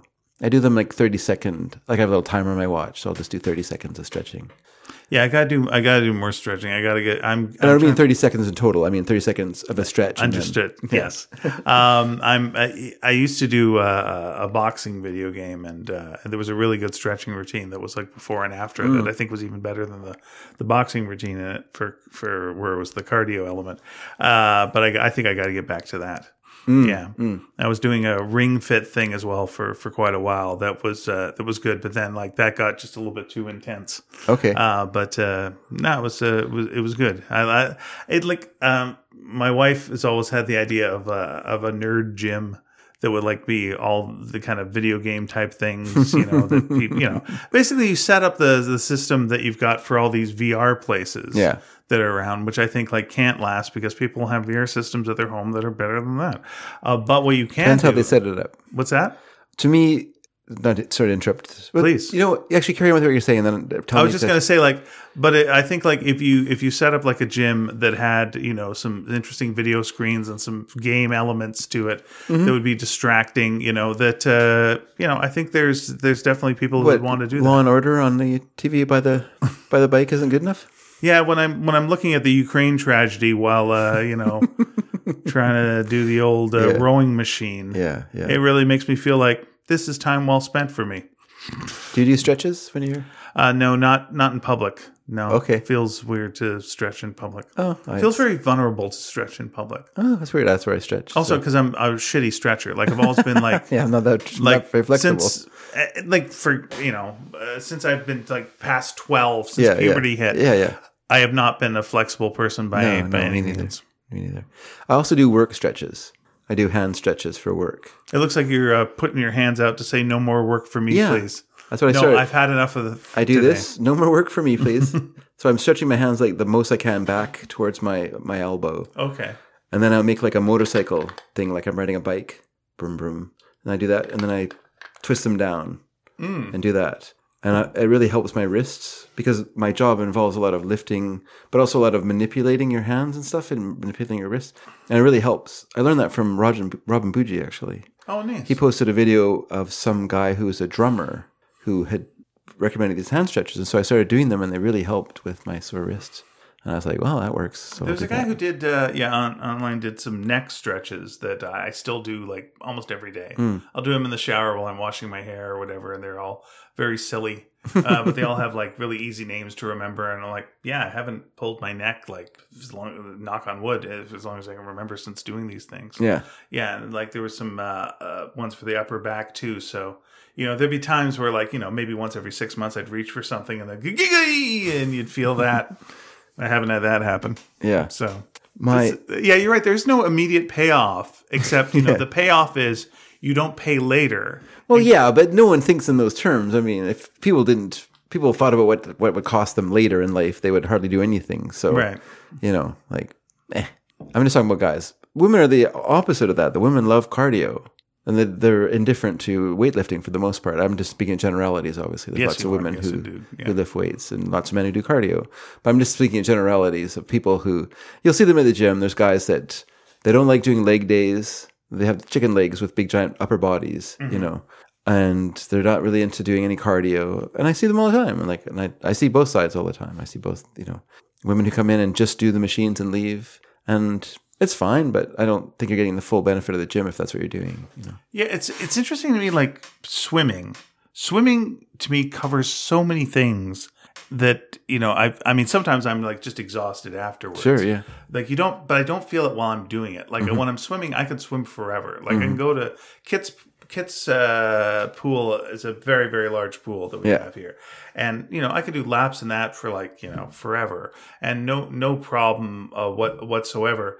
And then, afterwards you do feel it, but just interesting to me, like it's an exercise that I can do and I feel good doing it. And it feels like it covers a lot of bases in that I feel like it's good cardio, but it's also good, oddly enough, for acid reflux, because while I'm swimming, things get closed up inside. Like I never would ever have like an acid issue while swimming, because like things close. It's like you're swimming. Yeah. And also emotionally it works for me, because for the most part you can't think of anything else while you're swimming except you're swimming, because if you get distracted you drown. So it's just like there's a survival element that kicks in that I'm just like, no, I'm paying attention to this swimming and who's in front of me and who's behind me and what's going on. Okay, all right, here we go.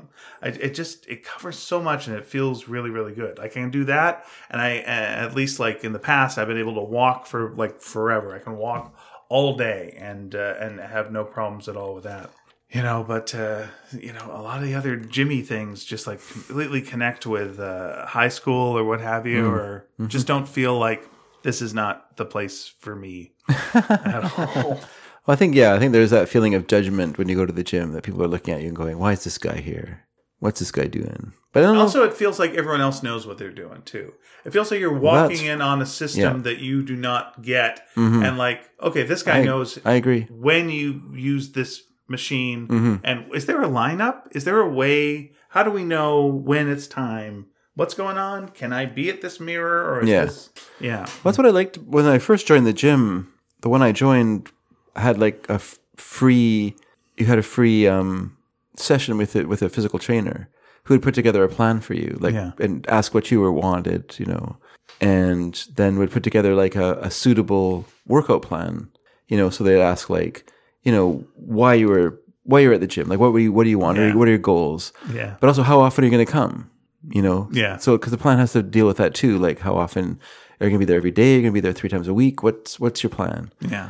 And then, so then they take you around and show you how the machines work and that you're going to be using. And that was really helpful for me, because then I'm just like, okay, well, this is my system or my program, and I'm just going to do this program. And that's what I did. I just started doing the program. I would wonder, like, with that, okay, there's a couple of things that pop into my head when I hear that. One, I would think, like, it would be nice then to also have that same free thing in a month, and just go, now that you've been here, what's your plan now? They did. Yeah, did they? You could have other consultations. That's nice, because I think like your goal when you start is a different thing than your goal when you understand what this is like and what it's doing for you. Maybe I might have come in with more of a plan than maybe other people, because I never changed what my goal was. So. Right, but I think there are people who are just like New Year's resolution. I'm gonna da da da da da. Yeah. And honestly, gyms are based on that. The idea that look, people are going to come in, sign up, and never Yeah. You know, they're going to buy the gift card and they're never going to like, you know, spend it. I mean, we say that about gyms, and I mean, I'm sure gyms have that element to them, but like from my experience of the people who work in gyms and stuff like that, is they're happy you're there. Mm-hmm. And they're happy when you're doing well, especially because they go to a smaller gym as well. Right. So. I mean, I remember like going to Fitness World and getting the hard sell. Yeah, that's a bit of a different situation. You know, it'd be like, you know, coming in. Well, I heard there's the $30 a month thing. There certainly is. And you'll be in that corner, and that's all the gym equipment that you can use. Or what we've got over here is state of the art. Magic. Boo. Yeah. Okay, that's fine. But you know, obviously, this was a lost leader situation, and then you know, you could tell anything that you say to them, they were going to be able to spin. You know, you're supplying them with their sales pitch. Yeah, like, what are your goals? Well, my goals are I want to look better in hats. Well, we focus on hats head size here. Yeah, this is what we do. Yeah, you're absolutely right. Yeah, but it's nice. Yeah, you got a smaller gym, then it's more, you know, real. Yeah, and it feels like there's more personal. Yeah, it's more personal relations between people, and like I say, they're happy to see you. But yeah, I mean, it really is up to you though how you feel about how you are at the gym, because no one else cares. Mm-hmm. No one else cares about you. That's true. Yeah, they're just doing their own thing. It's weird that there's no shows, TV shows, because there used to be. You know, like, again, when I was a boy, we used to have shows like Kareem's Yoga. And it would be this woman who would be like, okay, we're going to do half-hour yoga here. And then, you know, she'd just do yoga. And you'd follow along and do the yoga. And it all seemed impossible to me. Yeah. Even as a kid with the most flexible I could ever be. Yeah. That's fine. But and I know there's Jack LaLanne. He had a show. But there doesn't seem to be that many shows that are just like, okay, here's how to exercise. Here's how to do these things. YouTube. Yeah. Nowadays, YouTube. There is YouTube. Yeah. That's right. There's people who have like exercise programs and stuff you can follow. And yeah, that's true. Yeah. Yeah. I mean, there were in the past too, there was Richard Simmons and other people who did exercise programs like daily. Yeah. Things that's that you the thing. could do. Richard, like, that's the thing. It's like, but it feels like it went Jack LaLanne. Okay. Richard Simmons. There were others, but yeah. Yeah. Because I remember those two. Yeah. That's it. There were there's Jane Fonda and there's another lady. Well, no, that's right. Well. You could get a VHS tape. Yeah. But then even that is like, it went to then Jane Fonda's VHS tape, and that was insanely popular. Mm-hmm. Crazy, crazy popular. Yeah. So you would think like, well, this is so popular. Wouldn't someone go, this is a TV show, man? Let's make a TV show, because Richard Simmons was popular. Do you just mean like a primetime show? No, just like because there were lots of one. There were lots exercise of shows. I don't remember the names of the people now because it's all gone away. Because I can't remember. Like, you know, you were too busy watching game shows. I was looking for other things to watch. So you know, ladies and leg warmers hopping around was right up my alley. If that was the case, sure. There were different shows for sure. Yeah, because I mean, Jane Fonda, like you say, it was a big sensation. So Richard Simmons was, and so was Jack LaLanne. He had a show for forever. People said, "Let's do our own show. Let's hire our own lady, or our own guy." And that's the thing. It seems like it's the cheapest show in the world. It's a mat and some lights, and there you go. Yeah. How is that not, a half hour? It was like the Kareem's Yoga thing. Yeah. Again, I had feelings I didn't understand as a kid as well. And then there'd be times where I would go to watch like the Alan Thicke or Don Heron show, and you get there too early, and so you went to the cafeteria at BCTV, British Columbia Television, and she'd be there, and she'd be eating a salad. It was just like, it's Corinne. She's eating a salad. Of course she is. Yeah, of course she is. Good for her. She's eating a salad over there next to Pete Barbooty. I'm like, all right. Famous comedic trumpet player. And Pete's not talking to her. They'd have nothing to say to each other at all. That's fine. He was not eating a salad. He was not eating a salad, no. He was just eating a big cocaine sandwich. Smoking a big cocaine cigar. Sure. Yeah. Nice. I was going to say about VR places was my idea what would be a great VR place. Sure. Isn't like a place that's just like your living room, only they have the VR device in it. It would be taking like a warehouse space and putting in hallways and elements in it that then you would overlay the VR game onto. so that it was like a spaceship. Yeah, or you were in a kind of a Doom thing. That's not VR. Then that's augmented reality. Okay. But yes, and I think that would be a lot more fun. Or you could make like augmented. the thing. You could make like a park, an augmented reality park, where where you walk down this path and these things are happening in it and stuff like that. Yeah. And that would be, to me, that would be more fun. But I guess that's different from virtual reality, as you say. No, it's fine. It's fine. You could mix virtual reality in with augmented reality. Absolutely, and make both things for sure. And I think that would be more fun use of that technology. I think the one thing it's just that it has to catch up. That's a problem. Like right now, the technology is kind of where we were with Tanqueray or whatever battle tank. Yeah, like when video games started, the graphics were pretty simple, and over time they got better and better, and we're more and more impressed by them. And then that's going to happen with VR. Like you're going to start with lightsaber or what's it called again? Beat Saber. Beat Saber, yeah. Which is very geometric images coming at you that you just almost Tetris pieces. Yeah. But that's the start. And eventually it'll get more complicated, and over time it will get very complicated. You were showing me a gunplay game, which was quite fun. Mm-hmm. And it was a bit more elaborate than Beat Saber. Pistol whip, yeah. But not much more elaborate than, But, it'll come over time. But the interesting thing about that game to me is, graphically it's very simple. Mm-hmm. But that's almost to its advantage. Sure. Of like, if it was more complicated, you wouldn't get as immersed into it. But because it's such simple shapes. I don't know about that. I don't know. I think if you were to like see sounds like you're making excuses detailed for these image games. in front of a detailed background, sure, you're less likely to react to that thing that's coming at you. Whereas like a ball's coming it would make at it a you. little bit more difficult. Maybe. I think it'd make it be, it'd be different. I mean, it wouldn't be the same, but it would be different. I mean, I guess you could have ones that coming. It's coming. So you could have stylized games like that, or ones that are more realistic. It's totally up to the buyer. But I think, yes, it's coming. It'll eventually the technology and the storage and the processing speeds will all. Yeah. I gave you or I played you a video game. I won't say I played you. Put you into a video game. There was played me already. Didn't show me about pistol whipping in a game called Pistol Whip. Yeah. Oh, you can do pistol whipping though if it comes up close to you. I know, but you didn't tell me that when I was playing the game. I'm so sorry. It's fine. Do you know what's fun actually about that is I didn't realize that there was a story mode to it. Oh, I see. So there's one, where you're like, do the thing and you shoot everything and like, all right, you made it. And then it's like, you're now on this planet. Yeah. Like, okay, now I've got it. So you pick up your gun and then it goes, out of bullets.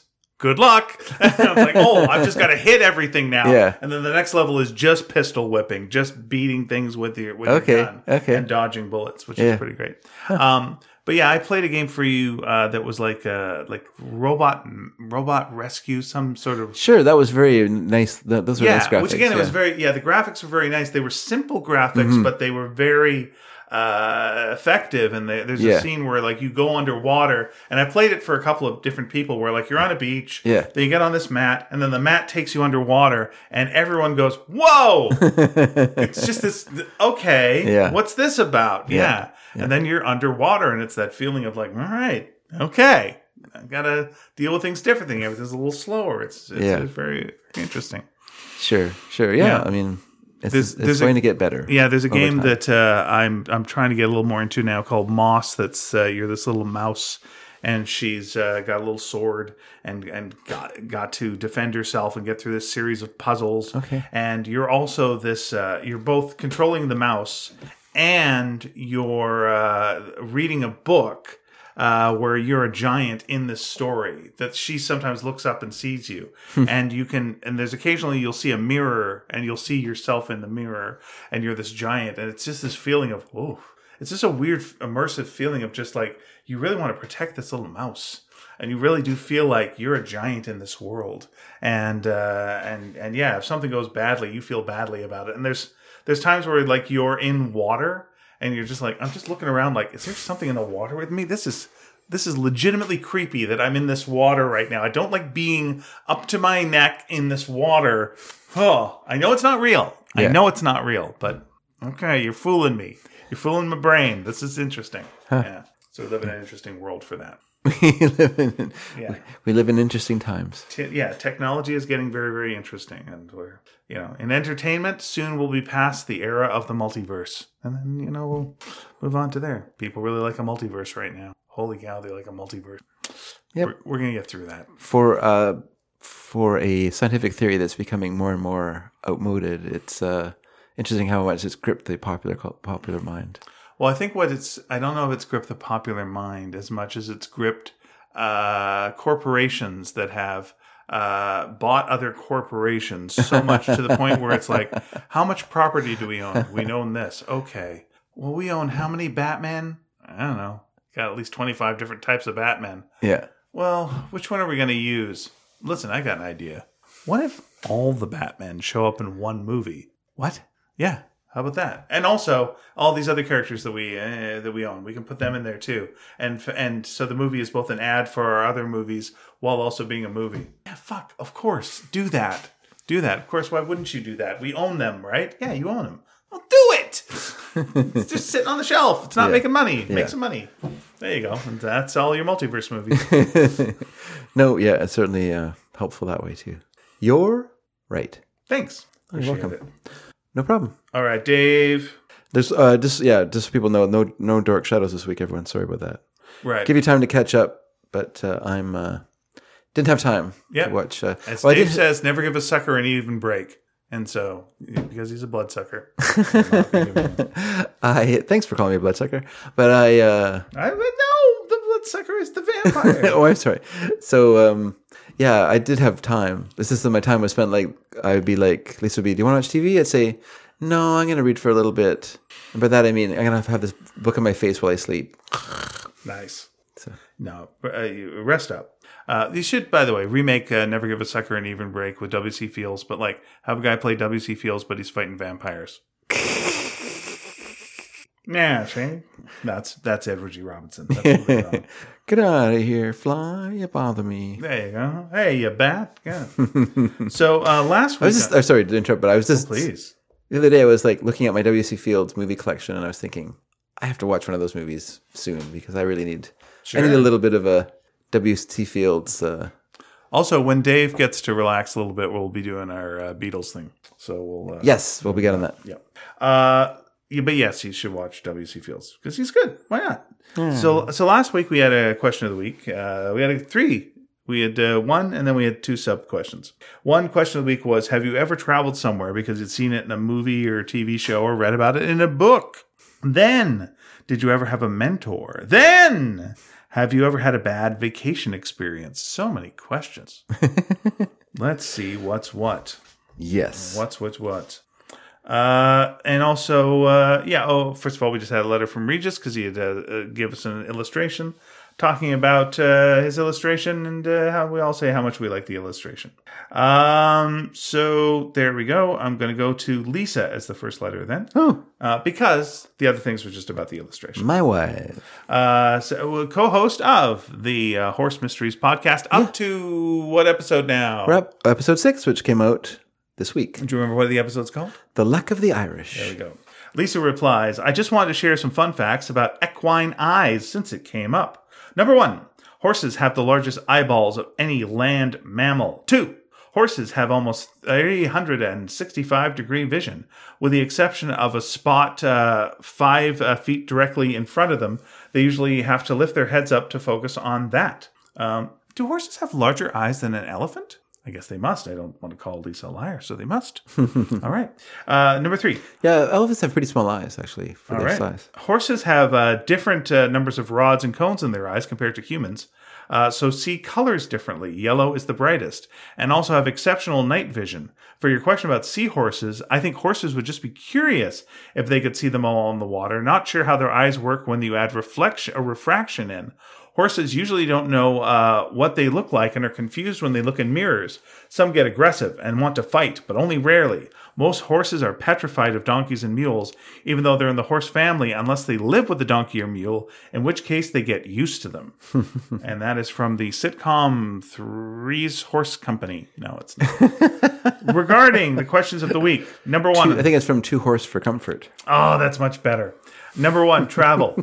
Every time I travel, it's because of something I've read in a book or seen in a movie. Every time I go to the UK, we visit different cathedrals. My first 2 years of art history focused on a lot of these structures, have ticked a lot off my list, but many still to go. Number two, about being a mentor. Probably for me, that would be a lady called Mrs. Jackie Oldham. She kind of took me under my wing, advised me, or her wing, advised me, encouraged me, and generally helped to direct me to be the horse person I am today. There were lots of other people who did that as well, for instance, my mother, but when you're a teenager, no one wants to listen to their mother. LOL, which I guess means lots of love. Bad vacay. Well, I had a terrible flight one time that left Vancouver at the crack of dawn. We then flew to Edmonton, then Saskatoon, then Ottawa, where we changed planes. Oh boy. Then to Montreal, where we had to disembark and were delayed due to a lightning storm. And then, finally, we arrived at our destination of Fredericton, New Brunswick, still in Canada. But it took just under 24 hours to get across the country. And the airport is so small, the car rental place had closed. Fortunately, one company knew of the delay, so stayed open. But it wasn't our company, and they gave us a car anyway, which had just been returned. So we had to come back to the airport the next day to change it over. Two of the girls I was traveling with had also lost their luggage, so we had to go back to the airport anyway. Long story short, we went to the airport next day, traded cars, got our luggage, then went out to the competition. I was the coach of the BC team competing in a horse show there. Unfortunately, in all the shuffling around, I had misplaced my return ticket, thinking I could just buy a ticket home for myself at half the price. Boy, was I shocked to learn that it was going to cost me an arm and a leg to get back. Fortunately, my ticket eventually surfaced. Our trip itself was great, but that was a crazy and exhausting 48 hours or so. That sounded like a John Hughes movie. She also got to have some lobster there. Oh, that's nice. Mm-hmm. Yeah. The lobster was on the same plane. Hello, lobster. Yeah, I remember that was always the joke about having lobster here. Is like it's just like, why is this? You flew over here from the east, and it was so cheap there, and now I'm having lobster here, and it's costing this amount. And the guy goes, "Yeah, it took the same flight you did." It might have. Fair enough. Louise, our friend Louise, who I had tea with recently.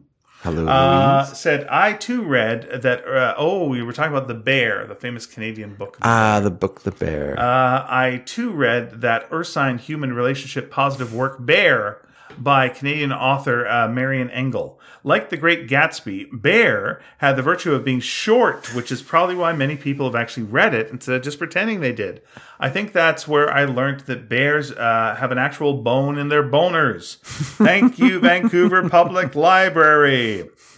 I don't want to deter anyone's salacious interest in reading it by suggesting it's actually a literary allegory for getting in touch with your natural feminine self, but it's interesting to note that Pixar's latest offering, Turning Red, also had a bear-related theme about embracing your wild side, and it too is set in Canada. So there we go. There you go. I once saw we talked about Beachcombers and this actor. I once saw Beachcombers actor Robert Clothier on a ferry when I was returning home from Girl Guide camp on the Sunshine Coast. He was sporting his unshaven relic look and was signing autographs for kids. I noticed he signed his character's name rather than his own name, which probably spared him for having to explain the difference between a TV role and the person playing it. He was a good theater actor as well. I saw him in several plays at the Vancouver Playhouse doing serious dramas like The Crucible and Seneca's Oedipus. A place I traveled to after reading about it in novels, Versailles. Oh, very nice. I was in Paris anyway. So it was worth the side trip to see the opulent decor and the extensive gardens and to imagine all the historical drama and intrigue that happened there in the past. Yeah, it's a pretty easy train trip from Paris to Versailles. Like, really easy. And not even a 500-meter walk from maybe a bit longer, but it seems very short walk from the train station to the palace. And it looks like you're probably coming as well. To Belgium this fall And part of that will be a train trip to Paris, because why not? I'll be putting in my request for vacation time next week. So Please do it in French so they'll know you're serious. oui oui. Yeah, tell them you have to wee-wee. Mais oui. Edward Dragansky writes, a few items before answering questions. Very good. Let's get our items in order. Items in order? Let's shuffle these items Following around. Robert's Rules of Orders. Let's see it down. I'll call these meetings order. Second the motion. I'll second the motion. All right. Motion carried. Here we go. Should we do the minutes from the last meeting? All right. Let's go. There were 60 seconds in each of them. Very good. I'll second that as well. Robert's Rules of Order. Robert, what do you order? Ham sandwich on rye. That seems like a bit of a hack comedy premise there. Okay, second that premise, and motion carried. Punchline is delivered. Sold American. Sold American. Congratulations on the recognition you deserve at work, Dave. Oh, thank you. It's always good to receive praise from your superiors, especially when you're not expecting it. You think they're better than me, do you? Yep. Well done, sir. Pats Dave on the back. Thank you very much. Thank you very much. We talked about Flip Wilson. Here is one more Flip Wilson catchphrase. Here comes the judge. Now, my question about that, Edward, is like I was familiar with Here Comes the Judge from Laugh-In. Not that I was around when I was originally there, but Laugh-In, because Sammy Davis Jr. would do the Here Comes the Judge, and he would dress as a judge. Yeah. So who came up with Here Comes the Judge? And when did the song Here Comes the Judge come out? There you go. Remember that one? He was great to watch. I'm glad one of you is watching Severance. I am. I just watched the season finale last night, and oh boy, good job. Good job, show. I'm currently not paying for the... Okay, well, one day you will, and one day you'll enjoy it. By the time I hear you read this on the podcast, the first season will be over, and I'll be in a show hole. I recommend this show so highly, I don't remember looking forward to a weekly show so much. Maybe The Mandalorian, Lost, Game of Thrones? For me, it was probably Legion. When I heard the song English Roundabout play, some bells went off in my head a little. It seems I've been listening to another British band who has a song with the word roundabout in its title, The Skeleton and the Roundabout by the Idle Race. Oh, yeah. Now, Dave, when you were educating us during listening party, did you ever mention or reference the Idle Race when playing Toy Town psych music? In a corkscrew descent down the music rabbit hole, I've discovered the Idle Race and Jeff Lynne's involvement in the band for the very first time. You may remember my enjoyment of the late 60s psych music during listening party, and I can't remember you mentioning Lynne in Idle Race, just the move. Yeah. Finding these songs on Apple Music is like a gold mine. I was wondering what your take on the Idle Race, particularly the earlier stuff, is. The later work gets a little folksy, traditional rock after Lynne left, but the 66 to 70 sound is like the Beatles and ELO had a baby. Your thoughts, sir? I think they're pretty okay. And there we go. There's some songs I like by them, but I don't know. They always felt kind of like the Move light to me. So there we are. They were a fellow Birmingham band. That's why shot you down hard. That's why Jeff Lynne. And, you put your soul out there, and then Kiki McGee. There's songs I love by them. There's songs I like by them. There's one song I can't. Let me look up. I have it in my notes. Okay, while you do that, I have it in my song notes here. All right, Dave vamped for a while, and that'll let me get some more water. Okay, yeah, get some more water. And let me just look up in my. I keep notes of songs that I like that are possible for mixes, and I'm pretty sure I have one on here by the Idle Race. Let me look. There we go. Hurry Up, John. The Idle Race. That's my favorite song by them. Ed. I'm sure you know that one, and if you don't, give it a listen. Because it's really good. It's so good that I would consider putting it on a mixtape. There you go. Ian's gone now. Let me just say while he's gone that Here Comes the Judge. The song I know is by Shorty Long, and it came out in 1968. But apparently it was inspired by the bit that was on Laugh-In that was not done by Sammy Davis Jr. as Ian said, but by a guy named Pigmeat Markham, who also had a song out called Here Comes the Judge that came out 2 weeks after Shorty Long's, but there are different songs. So there you go. That's all I'm going to say about that. And when Ian comes back, no one need tell him that he was wrong about Sammy Davis Jr. being the person doing Here Comes the Judge on Ronan Martin's Laugh-In. Although he may have done it later on as a kind of a recall to the original bit by Pigmeat. And by the way, what a name. I know, I'm just joking, because I'm sure it wasn't his real name. but his comedy name. Anyway, hello. Hello. You're back. All right. Did you were you cool? Everything cool? Yeah, everything's fine. You and Edward? You all right? Yeah, I'm good. All right, cool. I did a little bit about Here Comes the Judge, Nice. and I talked about my favorite Idle Race song. Excellent. How was there never a chocolate bar called Here Comes the Fudge? Because you just named it. You said it. You said it, and you answered your own question. I love it. Laurel Robertson writes, Oh, Yahoo! Ian and David. 2 copies of Sparks Future Perfect arrived in my mail yesterday. Oh. Yay! So excited. I just had, of course... you can read with 2 hands. I had, of course, pre-ordered ages ago, as all of us good sneakers did, and at long last, already I'm loving it. Beautifully done. Thank you so much. Well, thanks. We're proud of it. We're happy with it, and I'm glad you enjoyed it, or are enjoying it so far. Let us know what you think about the ending. Unless you're reading it backwards, in which case, let us know what you think about the front.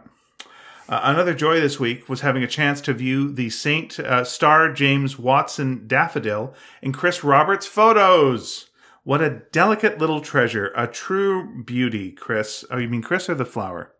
Anyway, so it did bloom again this season. Weren't you so delighted to see it sprout and open up again? I am so fond of daffodils whose petals flare backwards as if they were tiny fairy wings. I wonder, will Star James Watson multiply as others daffs do? Is that a tiny new one next to the larger? Thank you, Chris, so much for the photographs. And Chris, I'm trying hard to be very nice, not an evil grandmother. You know, Lisa learned something about daffodils that she didn't know. What's that? And she loves daffodils. Is that you don't cut them down. Like, don't cut the green down. You deadhead them, but you leave the stalk. Okay. Because that provides the nutrients to the bulb. Oh. And if you cut the green away, then you will kill the bulb. Oh, all right. There we go. She didn't know that. Good So tip. she's not like a professional gardener or anything. So She's not, yeah, bulb head. she's not bulbous. Yeah. No, anything there. He said she was not. No, I'm not. Well, I'm not saying she. Jeez, what are you doing? Have your own conversation over there. Bringing up stuff like that. Trying to run a podcast here. We got a question to read. All right. Question number 1. This is from with Laurel. Response. Yes. Once on a trip north for a vacation in Maine, when my family and I lived in the Florida Keys, we had to take a slight detour onto St.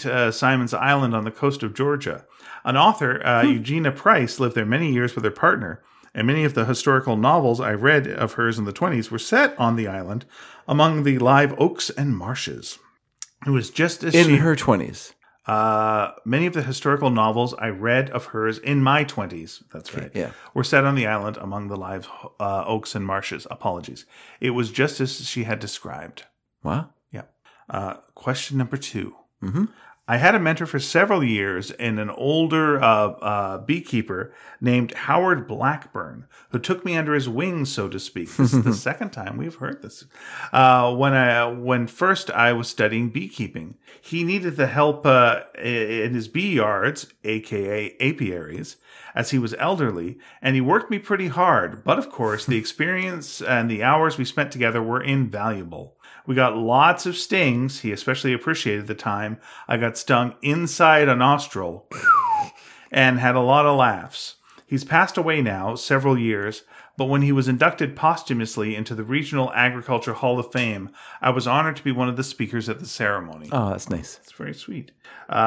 Question number 3. Bad vacation? Just once when I won a little trip to the Atlantis Resort in the Bahamas. As soon as husband and I arrived in our suite, we turned on the TV to relax a minute and learnt that a hurricane was headed for the Bahamas and the Keys, from whence we had come. Oh, dear. We had to change our flight home and left the very next night, the last flight out of Nassau. The trip home was crazy and complicated, but as many of these vacation disasters do, it made for a good comic story. Have a great week all as we enjoy our new Sparks. Excellent.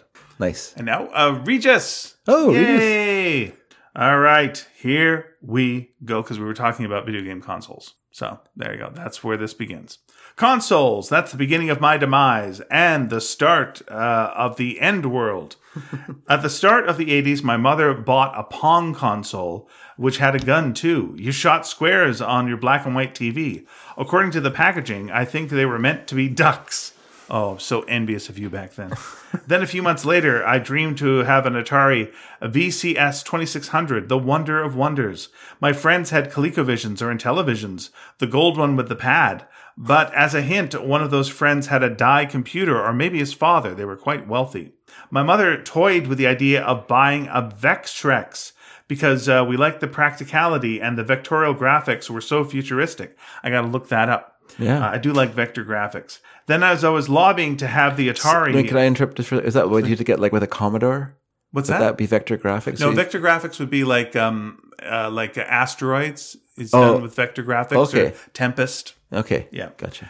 Then as I was lobbying to really have the Atari one for my birthday around 1982 or 83, my father-in-law said to me that I should really ask for a computer instead because it was the future. Yeah, my future. I tried to put tractors between me and the future, but it hasn't worked out my way. I was really into Atari because I mean, ta-re. Duh. So I got an Atari VCS years later in my 20s just for fun. I don't know if I plugged it in to test it. But in the meantime, for my birthday, I got an Atari 800. Oh, brother, now you're speaking my language. Now I'm a computer engineer. I'm collaborating to the rise of the Terminator. What a demise for me and for the entire world, I told you. Yeah, I'll just spin off to just say my story quick. Yeah, my dad got an Atari 400, which I would write like scripts on, and it had like, you know, it could play Atari games, which was great. Like just Atari games for the computer, but they were better level Atari games than the standard Atari system. Basically, you had the Atari, which was the 2600, and then you had the Atari that was the 5200. The 5200 played better games than the other one. That was the level of games you could play on the computer. Mm-hmm. And so, the Atari 400 and then later the 800. Spent so much time on those. As for the first question, no, not really, but I went to the beach of the Tati movie, Mr. Hulot, because the parent of one of my girlfriends lived nearby. I think you can't really go to places which are in motion pictures. You just go to a lesser version of it, just the real thing, but not the real thing. Yeah, that's right. Or even worse, the action is in Paris, but the scene was shot in Budapest. So where are you going to go? Maybe my mentors were the two farmers, the brother of my aunt, because they made my dream come true, driving a tractor, and they trust me in my capabilities to do so. I was 13 or 14, I think. Okay, bad vacation. Like the complete vacation? Don't think so. Strange bed and breakfast, yeah. But otherwise, as long as you spend your vacation driving tractors, you're covered. You're like a Harvey character. It's like Little Tractor. And it's like all the stories are involved, like, you know, finding a tractor, driving a tractor. All the problems are solved by tractors. Yeah. It's great. As I always say, keep on tractoring or keep on sneaking if you don't have a tractor at hand. Nice. We return now to Edward Dragansky, already in progress. Somewhere in the early 90s, my friend Brian and I drove from Dallas to Chicago, on this massive road trip. We took it really slow, stopping to see sights I never had a chance to see while driving to Chicago with my family. One of the places we stopped was Chester, Illinois, the birthplace of Popeye the Sailor. There was a statue in a book I had about Popeye, so we stopped in Chester and found the Cigar Memorial Park and the not-so-large Popeye statue. Which was close, but no cigar. I'm just kidding. What I remember being equally interesting was that the park overlooks the Mississippi River, and you can see the Missouri state line over the river. If you look north down the riverbank, you can also see the massive Menard Correctional Center, a maximum security prison. The prison is built on the elevated banks of the Mississippi to deter escape from within, along with signs everywhere alerting visitors to not pick up hitchhikers. Cartoon sailors and escaped convicts were both checked off my list that day. The rest of the trip to Chicago with my friend answers the bad trip experience question. My friend Brian is not a fan of urban surroundings. If he had his way, he'd retire someplace like Mayberry. Trying to show Brian the sights of Chicago just fell flat. He just disliked the entire experience. I spend my trips to Chicago going downtown to the museums and city hiking all over the loop. Brian wanted none of that, so we laid low in the suburbs most of the time. My family and everyone else also rubbed Brian the wrong way, just by how they spoke. At one point, Brian asked me why everyone sounded like they were trying to pick a fight with him. I assured him they weren't. It's just the way everyone talks in Chicago. The Bears. I wasn't trying to change Brian, but it was this trip that made me realize my friend is, and always will be, a good-natured country boy from Texas. Who did not like the Bears. Professionally, I have 3 strong... I wonder if you would like the book. Professionally, I have 3 strong mentors in my life, and I'm still in contact with all of them. The first is Eric Ligon, who was my first creative director at Dr. Pepper. Eric took great care of me when I started and taught me many of the finer points of design and type that I lacked from my education. Having studied design at Pratt in New York City and became an educator at heart, Eric left Dr. Pepper to become the Dean of Visual Arts and Design Department at the University of North Texas, my alma mater.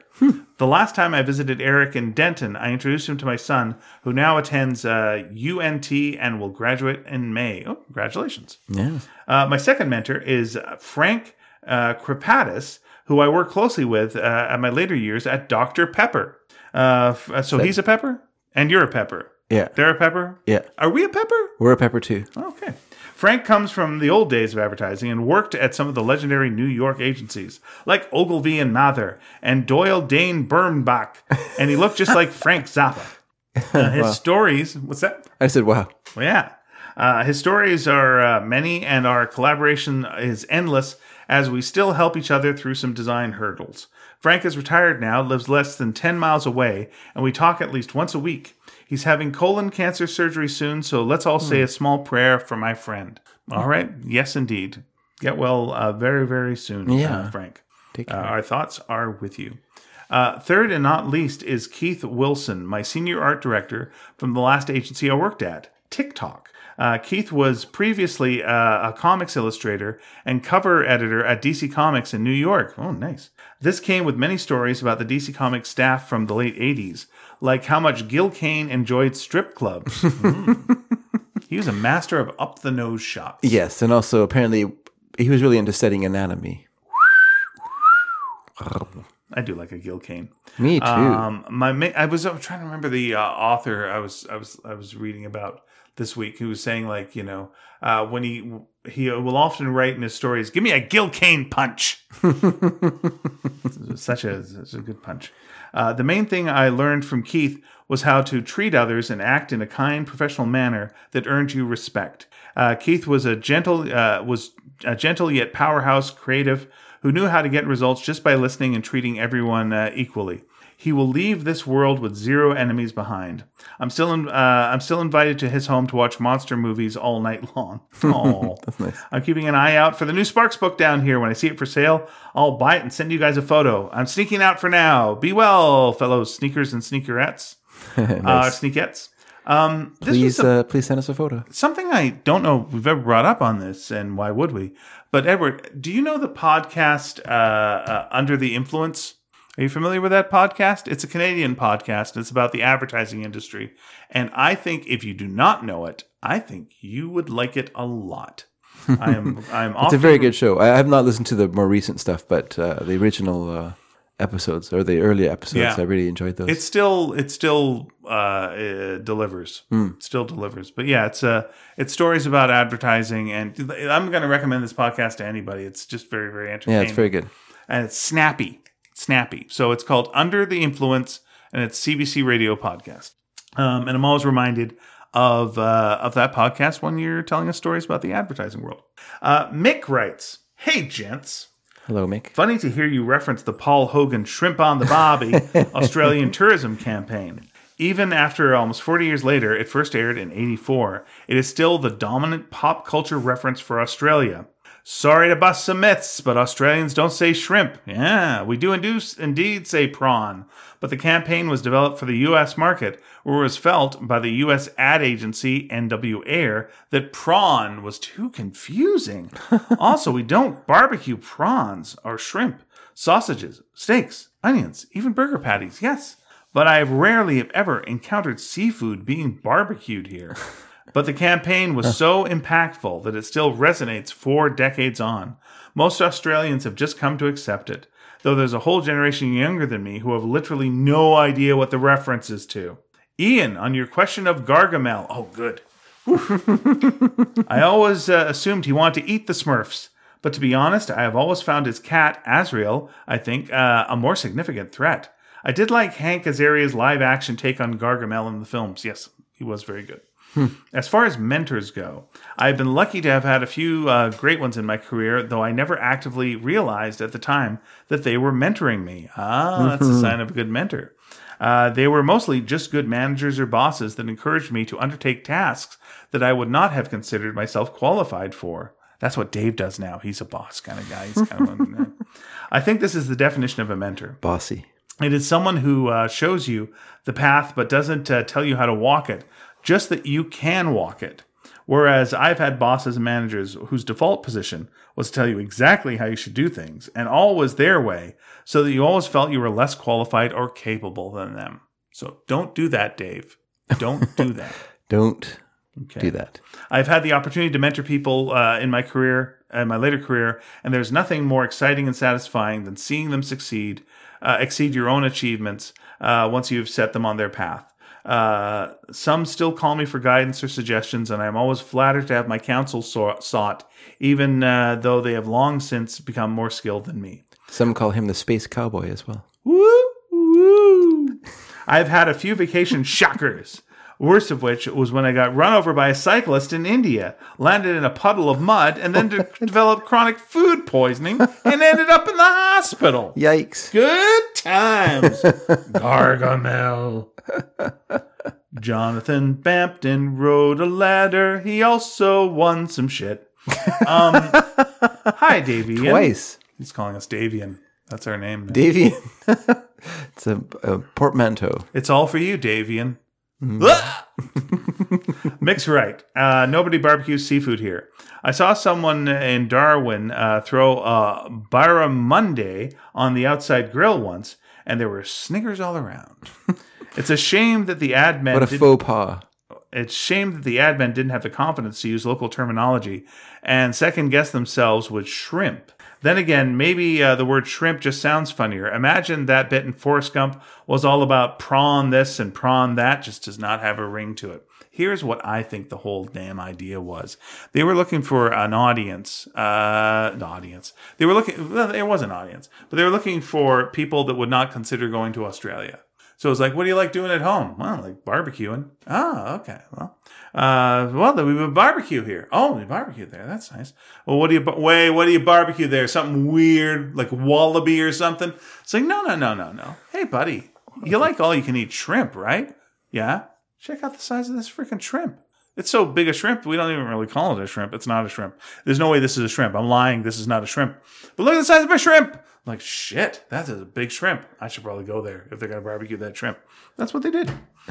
They knew what Americans wanted. They wanted big food and cooked in a way they understood. Yeah. So we're going to put a shrimp on the barbecue. Okay. Like it. All right. That's fine. Then it's all wallaby. Have you ever traveled? Wallaby to wallaby action. Question of the week have you traveled somewhere because of literature or such? I've traveled to San Francisco 3 times en route to South America. I'd be lying if I said that a big impetus for selecting this layover was not to see the filming locations of a certain film. Let's just call that film Phallic Problematic Cop. Turns out it was actually a good way of seeing a lot of the city's neighborhood beyond the famous bits. They were outstanding as well. Oh, Jonathan, don't be so modest and promote your show, Dirty Harry Minute. There we are. That's his podcast, everyone. I'd do it all again if it wasn't for those meddling kids, my 2-year-olds, that is. I also once made a fleeting one-day visit to Liverpool for the express purpose of seeing some of the basic Beatles sites. I took some or other of the Beatles tours, but in retrospect, wish that I'd navigated a route for myself and gone by foot or bus. I'd love to have done one of those tours that actually goes into Paul's Forthlin Avenue home. That would have been the holy grail. Or seeing incognito, unaccompanied Bob Dylan jump on and off a motorized yellow submarine. One day, I need to get my arse to Toronto to see the Degrassi Junior High sites before they are gone forever. Neil Hope forever. Do not get that reference. I don't get it either. I do get the junior high one, though. And finally, on the web page, Sarah Walsh. Oh, Sarah. A refreshing way to end. Yes. Los Straitjackets. That's the name of the band, the Luchador Masks, who sometimes play with band in the Luchador Masks, who sometimes play with Nick Lowe. Yes, that's correct. Sorry, I can't remember the name. Perhaps unexpectedly, they're actually from Nashville. That is unexpected. That is unexpected because they do like surf instrumentals. I'm glad we warmed up before this because that's quite the twist. Dun, dun, dun. I know one of them through my friend and bandmate Doug, the guy who played the awesome lead guitar on my song Hetty's Moon, who was also a big fan of surf rock and guitar instrumentals. In fact, we play a few of their instros in our band, The Sea Hunters, Isn't Love Grand, and Aerostar. Perhaps others I'm forgetting, and sometimes I get to play the drums on Half a Boy and Half a Man, done in the low straitjacket style. They also have some Christmas albums out where they play surfy versions of holiday songs melded together with popular surf tunes. They've become one of my favorite things to listen to during the holiday season, and this concludes my raving recommendation of Los Straitjackets. But still, there's more! Oh. Speaking of raving recommendations, Sparks Future Perfect was wonderful. It actually legitimately made me tear up a few times, as well as being good for quite a few big laughs. I love the names of the horses. Lisa, of course. And am I right in thinking Harris and Archie are names of David and Lisa's actual horses? Well, that is a horse mystery. Let's see if we can solve it. David? That is true. Harris is, well, I'll say it's actually Eve's pony. Harris is Eve's pony, and then Archie is Lisa's horse. Those names seem very familiar. Ferocious monster Charlie with the red eyes and a million claws and teeth cracked me up. I also love the rougher drawing coloring style when Kip was telling his story. Very clever. I'll leave the rest of my favorite parts out as they'd qualify as spoilers. I'm going to just tell you really quick that Kip was named after my grandparents' budgie.